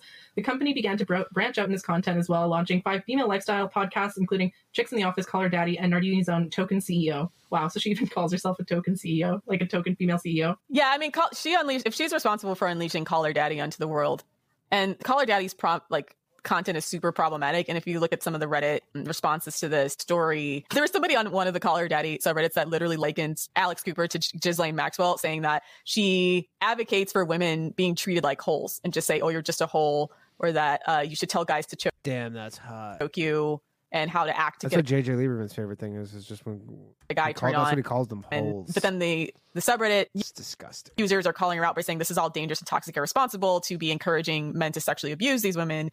There's like a class difference between the way that women that have privilege are treated versus like working class women. And I kind of said this a little bit before about like, you're not going to be able to leverage situations like this to your benefit, especially if you're not already famous or already have a following. A lot of girls think like, oh, if I go around someone like Dave or a rich and powerful man, that it's going to somehow rub off on them. They're going to be able to have influence, but more than likely you're just going to get sexually abused and talk shit about and destroyed. And that's on purpose, by the way. I think a lot of girls see like the Kim Kardashian sugar baby lifestyle on Instagram, and they get the impression that they're just one connection with a rich guy away from that. But the problem is like really and truly, even if you're trying to like quote unquote get at a rich guy, you're better off trying to build your own brand as like an Instagram influencer. Yeah, are you? Or the YouTube influencer or someone who actually has some kind of social leverage and an audience than trying to put yourself in a situation where this man has all the money. I mean, what they're not factoring in is like women like this are a dime a dozen. This isn't you're not some rarefied all air. The power, and he controls the entire narrative, right? Because there's nothing these women can do. All they had to do, all their entire recourse was going and making an anonymous interview with the journalists at Insider to get their story out there, because they're, you know, from the public perspective, nobodies. It's all his word against yours, and you're nobody. So I really want to caution people. And I'm kind of saying this because I know there's just a lot of girls, and no matter what we say, they're going to be like, all right, we're coming down to the home stretch. 25 more likes. I'll give away one more channel membership. Let's see. I want to marry a rich guy, or I want to do this, whatever. Just understand, like, you're way better off getting enough clout and influence and money yourself so you can avoid guys like Portnoy altogether. Yo, I can't believe some of you are still listening to this shit, by the way. I don't know what I'm doing. And then here, also so that you have the y'all are massive support and the backing when you do encounter assholes like this to protect your reputation and not get destroyed by someone like him, either legally, mentally, emotionally, or physically. What you said there is confirmed by the last story in this article. And this is the last bit. This is the last few paragraphs. But this last woman that he talked to in this article, inside article reads, the Instagram influencer Ava Louise recalls messaging with Portnoy in August 2017. At the time, she just turned 19 and he was 40. Again, he's got a type, fairly legal teenagers. I never reach out, he texted her in August 2017 in messages viewed by Insider. I noticed you 2 weeks and was interested. Later, he wrote, I thought about you a bunch last night, not at all wholesome all the time. She responds, I want to be famous so bad, I'd be so good at it. I'm a good start then, he replies. Though she responded willingly at the time, Louise said she'd come to see an inherent problem. Willingly at the time. With a man in power knowing he could take advantage of a younger girl. It's predatory. You were taking advantage of him. You wanted to be famous, and you were like, oh, I can use this guy to be famous. She says, Louise said, it's not just a problem with David Portnoy. It's every man that has followers or status of any sort. It's kind of terrifying in a way. She says her parents were really freaked out by it when they found out she was thinking of meeting up with him and threatened to stop paying for her college if she followed through. Good. Yeah. Base parents. Thank God for her parents. So she says, today she's grateful for their intervention. Quote, I probably would have let Dave Portnoy... Yeah, good parenting is important. ...do whatever the hell he wanted to me, she told Insider. Because I'm like, oh my God, it's Dave Portnoy. I'm glad I didn't have that experience. A couple of things with that. First of all, yeah, like, these men are exploiting women's desire to become famous for their own sexual gain. And... it's not going to work. It's not going to work. That's not going to work. Like, yeah, like... you're not going to get famous. You're not. Like, and it's specifically, this is like, I try to kind of... Well, I mean, his current girlfriend, I don't know, what's her name? Sophia or something? I don't know what her name is, but people know her. I bet she's got six figures followers. I'm sure she's doing okay. I bet she could leave Portnoy and explained it before, but this is a specific class issue thing. Like, you're not going to be able to Kim Kardashian your way to fame the way she is. Kim Kardashian came from a connected family who was already wealthy. Mother was married to an Olympic athlete. Her father was a criminal trial lawyer for the trial of the century. People like Paris Hilton, people in this kind of clout where they become famous for like being famous and having sex tapes and doing the sugar baby thing. They all the time already come from connection. So if you want to go this route, meaning you want to be like a sexy Instagram influencer, you are better off doing the actual work to build your brand on your own, because they can't take that from you, right? And also, when a guy tries to pull some bullshit like this, you don't have his entire army of online psychopaths stalking and harassing you, because you have some people there to defend your position, right? And you also hopefully have the monetary compensation to do a countersuit if they try to come after you. So I just want to be like really careful for like the clout chasers out there. Everything that girl's friends did to her in that second story where they were like trying to DM Dave Portnoy and use their 19-year-old friend as bait. First of all, that's so shit. That's so shit. Your friends hate you. Like, they don't, like, they want to get in that party so bad, and they couldn't get him to pay attention to them because they're too old at 22 apparently. But that's a pick me friend. You honestly don't want them in your life, period, because like the 19-year-old girl, she's the one that has to live with that. I mean, they do make a point that these friends did fuck her over, now, right? She was the only one that was put there. But guys just call that taking one for the team. Everyone pressured her to go, and she got nothing out of it. So if you're going to do like the clout chasing route and you want to be around these rich and famous guys, like, you got to start by like, don't, like, straight up just don't fuck them, because like if you have sex with them, like, you've already tanked your brand. You're better off like brick by brick trying to do the hard work to build your following and build your own influence. And I mean this sincerely, ladies. It's not me like, I want to say this because I feel like people try to spin it like, oh, it's not okay to be sexy, or it's not okay to be a hot girl or whatever. Take it from me, it is okay to be sexy. You want to be a Instagram baddie, like, seriously do all that shit if you wanted to, but just understand, like, you're up against an institution when you're nobody and you try to go up against someone like that. You're just at a huge disadvantage, and fucking is not going to make you famous faster. You will still have to go back on your Instagram and do all the work you would have had before you suck this old disgusting man's dick. So you gained nothing. Okay. That's Rose Rage. That's Ro giving a pep talk to young women. Rose Rage. That's a good name for a segment. I hope they. We should do like a Ro Rants section. I would Rage. Is it like Road Rage? Rose. Oh, Rose Rant. Yeah. Rose Rant. Rose Rant. Like a little. We'll work. Are they dropping the ball so hard on this right now? You said it. Rose Rage. She goes, no, Rose Rants. I wanted to have a conversation more generally about rich old men need to have more sexual self-discipline. I know that... And no, they don't. A lot of men seem to have this idea that one of the privileges or advantages or benefits of becoming wealthy is that they can have sex however they want with, any number of like beautiful young women. Or if you go throughout history, you see this in most civilizations, like the king or the sultan. Or it's crazy. Like it's like a law that exists throughout all civilizations and time and just... It's just one of those laws. Shah or whatever often has a harem of women or a bunch of mistresses. Men are accustomed to the notion that being rich and powerful means that they're entitled to have sex with many beautiful young women, including they're not entitled to, but that's what happens. Fucked up predatory shit, like the Marquis de Sade, for example. I am of the view now that women have power and these men are. Now that we have the ability to make these men face consequences, rich, powerful men need to understand that the more rich and the more powerful they are doesn't make them more entitled to sex with beautiful young women. It actually just puts a bigger target on their back. Guys say, oh, these women are just lying about this so that they can get clout. And it's like, yeah, well, that's what happens. It's so funny to me to watch all of these men suddenly be able to articulate a bunch of nuances and coercion and victim blaming when they feel like the advantage might not be on their side. Interesting that suddenly they understand the language of rape culture. Yeah. So I'm of the view, I actually think that men being afraid of, quote, false, again, massive air quotes, false rape accusations. I think it's a good thing that men... There's no such thing as a false rape accusation against a man. That's just a fact. They're afraid of false rape accusations. I think that it's a good deterrent from engaging in coercion or violence. I think men need to be more afraid of false rape accusations. Again, if you don't want people to think you're a rapist, then don't act like a rapist. Don't target 19-year-old girls. I wonder who gets most caught up in false rape accusations. Would it be maybe minorities? Are you fine with that? Don't isolate them at your house. Mm-hmm. Don't fucking choke them. Yeah. Fucked up, ladies. Them and spit in their mouth. Go off, Lilith. Thank you. Again, even though all this stuff was supposedly consensual, all of these are the patterns of behavior of a predatory, rapey man, right? So if you don't want to be called or labeled a rapist... This is all you need to know is if you ever put women like this in charge, they become absolute totalitarians. This type of mindset is where you lead to like a public beheadings. Don't do the things that rapists do. Yes, exactly. Yes! Exactly. Tell the people the truth. Men have created this narrative where it's women's responsibility not to get raped. I would like to argue that I actually think it's men's responsibility not to get accused. Yeah, but also you girls said partially what Andrew Tate said, which is that women have to take some responsibility because of that's just how it is. Of advice for any gentleman listening in. If you don't want women to accuse you of rape, then don't subject women to violent, degrading, abusive, horrifying sex. But sometimes they're asking for it. Okay. And honestly, if a man does any of this shit, if a predatory rich old man with a reputation for preying on women, like say a woman came up to and said that Harvey Weinstein, sexually assaulted her. They did. I'd be like, but okay, same thing again with Harvey Weinstein. He could have stopped meeting with Weinstein. Come on, actresses in their his hotel room after the first rape accusations. After that, I think I would, ask them to visit me in a public office building.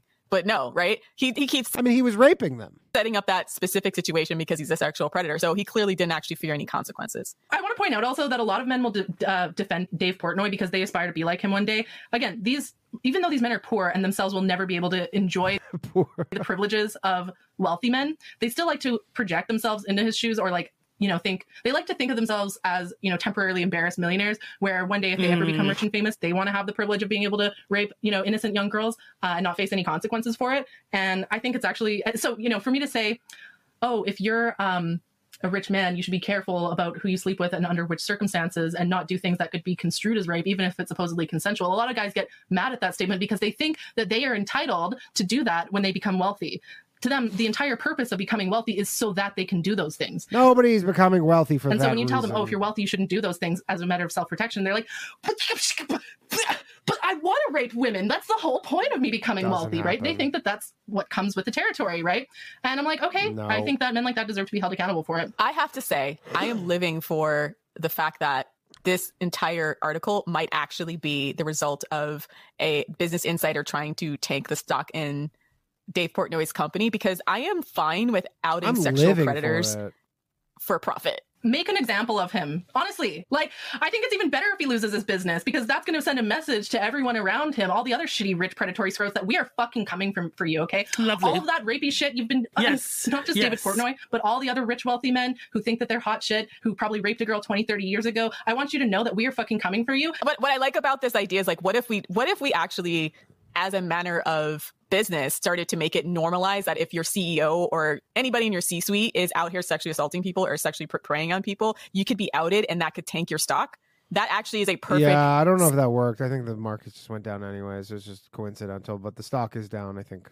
System of 40% in the last year, leverage. So I'm totally 100% okay with the fact that Business Insider did this, even if it comes out to be true that this was like a hit piece. Because anyway, again, there's nothing in here fraud. that, like when he did his rebuttal online, he doesn't even explicitly refute any of the things. He doesn't deny any of this shit. He doesn't deny it. He just hides behind that it was consensual. It's not illegal. Shit. Yes. He doesn't deny any of it. He admits it, that we messaged, that, you know, that I knew her. The idiot that would be shady if he was denying. Tried to say I never met her. Like, he doesn't even try and do like a Prince Andrew defense where I didn't know her. He admits it. Yeah, he's a dumbass. He's dumbass. And he thinks he's entitled to be that way. I think that David Portnoy being crucified, I think, is like the 13 more likes. We have about perfect example for all the other shitty rich Scrotes that they will face consequences for their predatory behavior. Yeah, we'll tank your company, and I don't feel any bad about it. Yeah, we'll tank your company. And people who are innocent don't spend 10 minutes, you know, in a rebuttal video, and they don't try and go after, was it the CEO of like Business Insider, to try and bring them down. This isn't like a, you know, you've defamed me sort of thing. If it was defamation, he would have said, I'm going to get you for defamation. He didn't say anything like that. Well, it was with that and worse. It was trying to fuck with his money and defamation. It's not defamation if it's true. It's true. It's not defamation, and that's what his idiot followers kept saying. Like, you might want to get rid of that journalist because you know you could be named in a defamation suit. He's not going to sue for defamation because he will lose badly, and it will probably come out that the claims are substantiated. It's probably be more if they did the discovery process. It'd probably even been worse than what's been described here. It'll be more. There'll be even more because well, guess what? It's a year later. And if you look at this article, to be fair to the journalist, she researched it for 8 months. Now, like Portnoy and his idiotic cronies are saying, well, that's evidence it's a hit piece. I was like, well, no, if it's a good article, you do need to research it. It takes time to research these articles. If she's done it for 8 months, it shows that she's at least done in-depth research. Exactly. Good journalism. She's researched her sources and she's put it together. It's a bad thing that someone spent 8 months 9 on more an article. likes. I know, because with Barstool Sports, it's like low quality content. So each article or whatever they make probably has like tops like a couple of hours of work put into it. So the idea of spending months on a certain project is probably inconceivable for him and his low effort fucking content that he puts out. But it's not a bad thing that it was well researched for 8 months. That's actually more proof that it's correct. That's actually but again, a good thing. That has nothing to do with it. They're saying it's consensual. Everybody's saying it's consensual. Some of the biggest stories, for example, look at the Theranos scandals. These stories take time to uncover. It doesn't... Nobody bring up Sam Bankman-Fried to me. It isn't just, but then again, you know, if she had, for example, I mean, like FDS, like we're not a stranger to hit pieces from like Vice and the like, but if she had, say, taken a month to do it, they would be saying, well, she didn't do her research properly. So they're not concerned about the length of time it took. Dave Portnoy is just freaking out because it is a damning article. That's why he's freaking out. As a society, we need to flip the script on rapists. I'm at the point where it's like, we do. If a so-called false rape accusation comes out, my brain just goes, you know, what did you do to make her accuse you of rape? Why were you alone together? Why were you choking her? Why were you spitting in her mouth? Why were you isolating her? You should have known better. It's your fault for putting yourself in this situation. And so I think if men don't want to be, again, air quotes, falsely accused of rape, then they shouldn't put themselves in situations where they could be falsely accused of rape. That is fucked up that you even say that out loud. It's going to make their penis mad because they want to rape.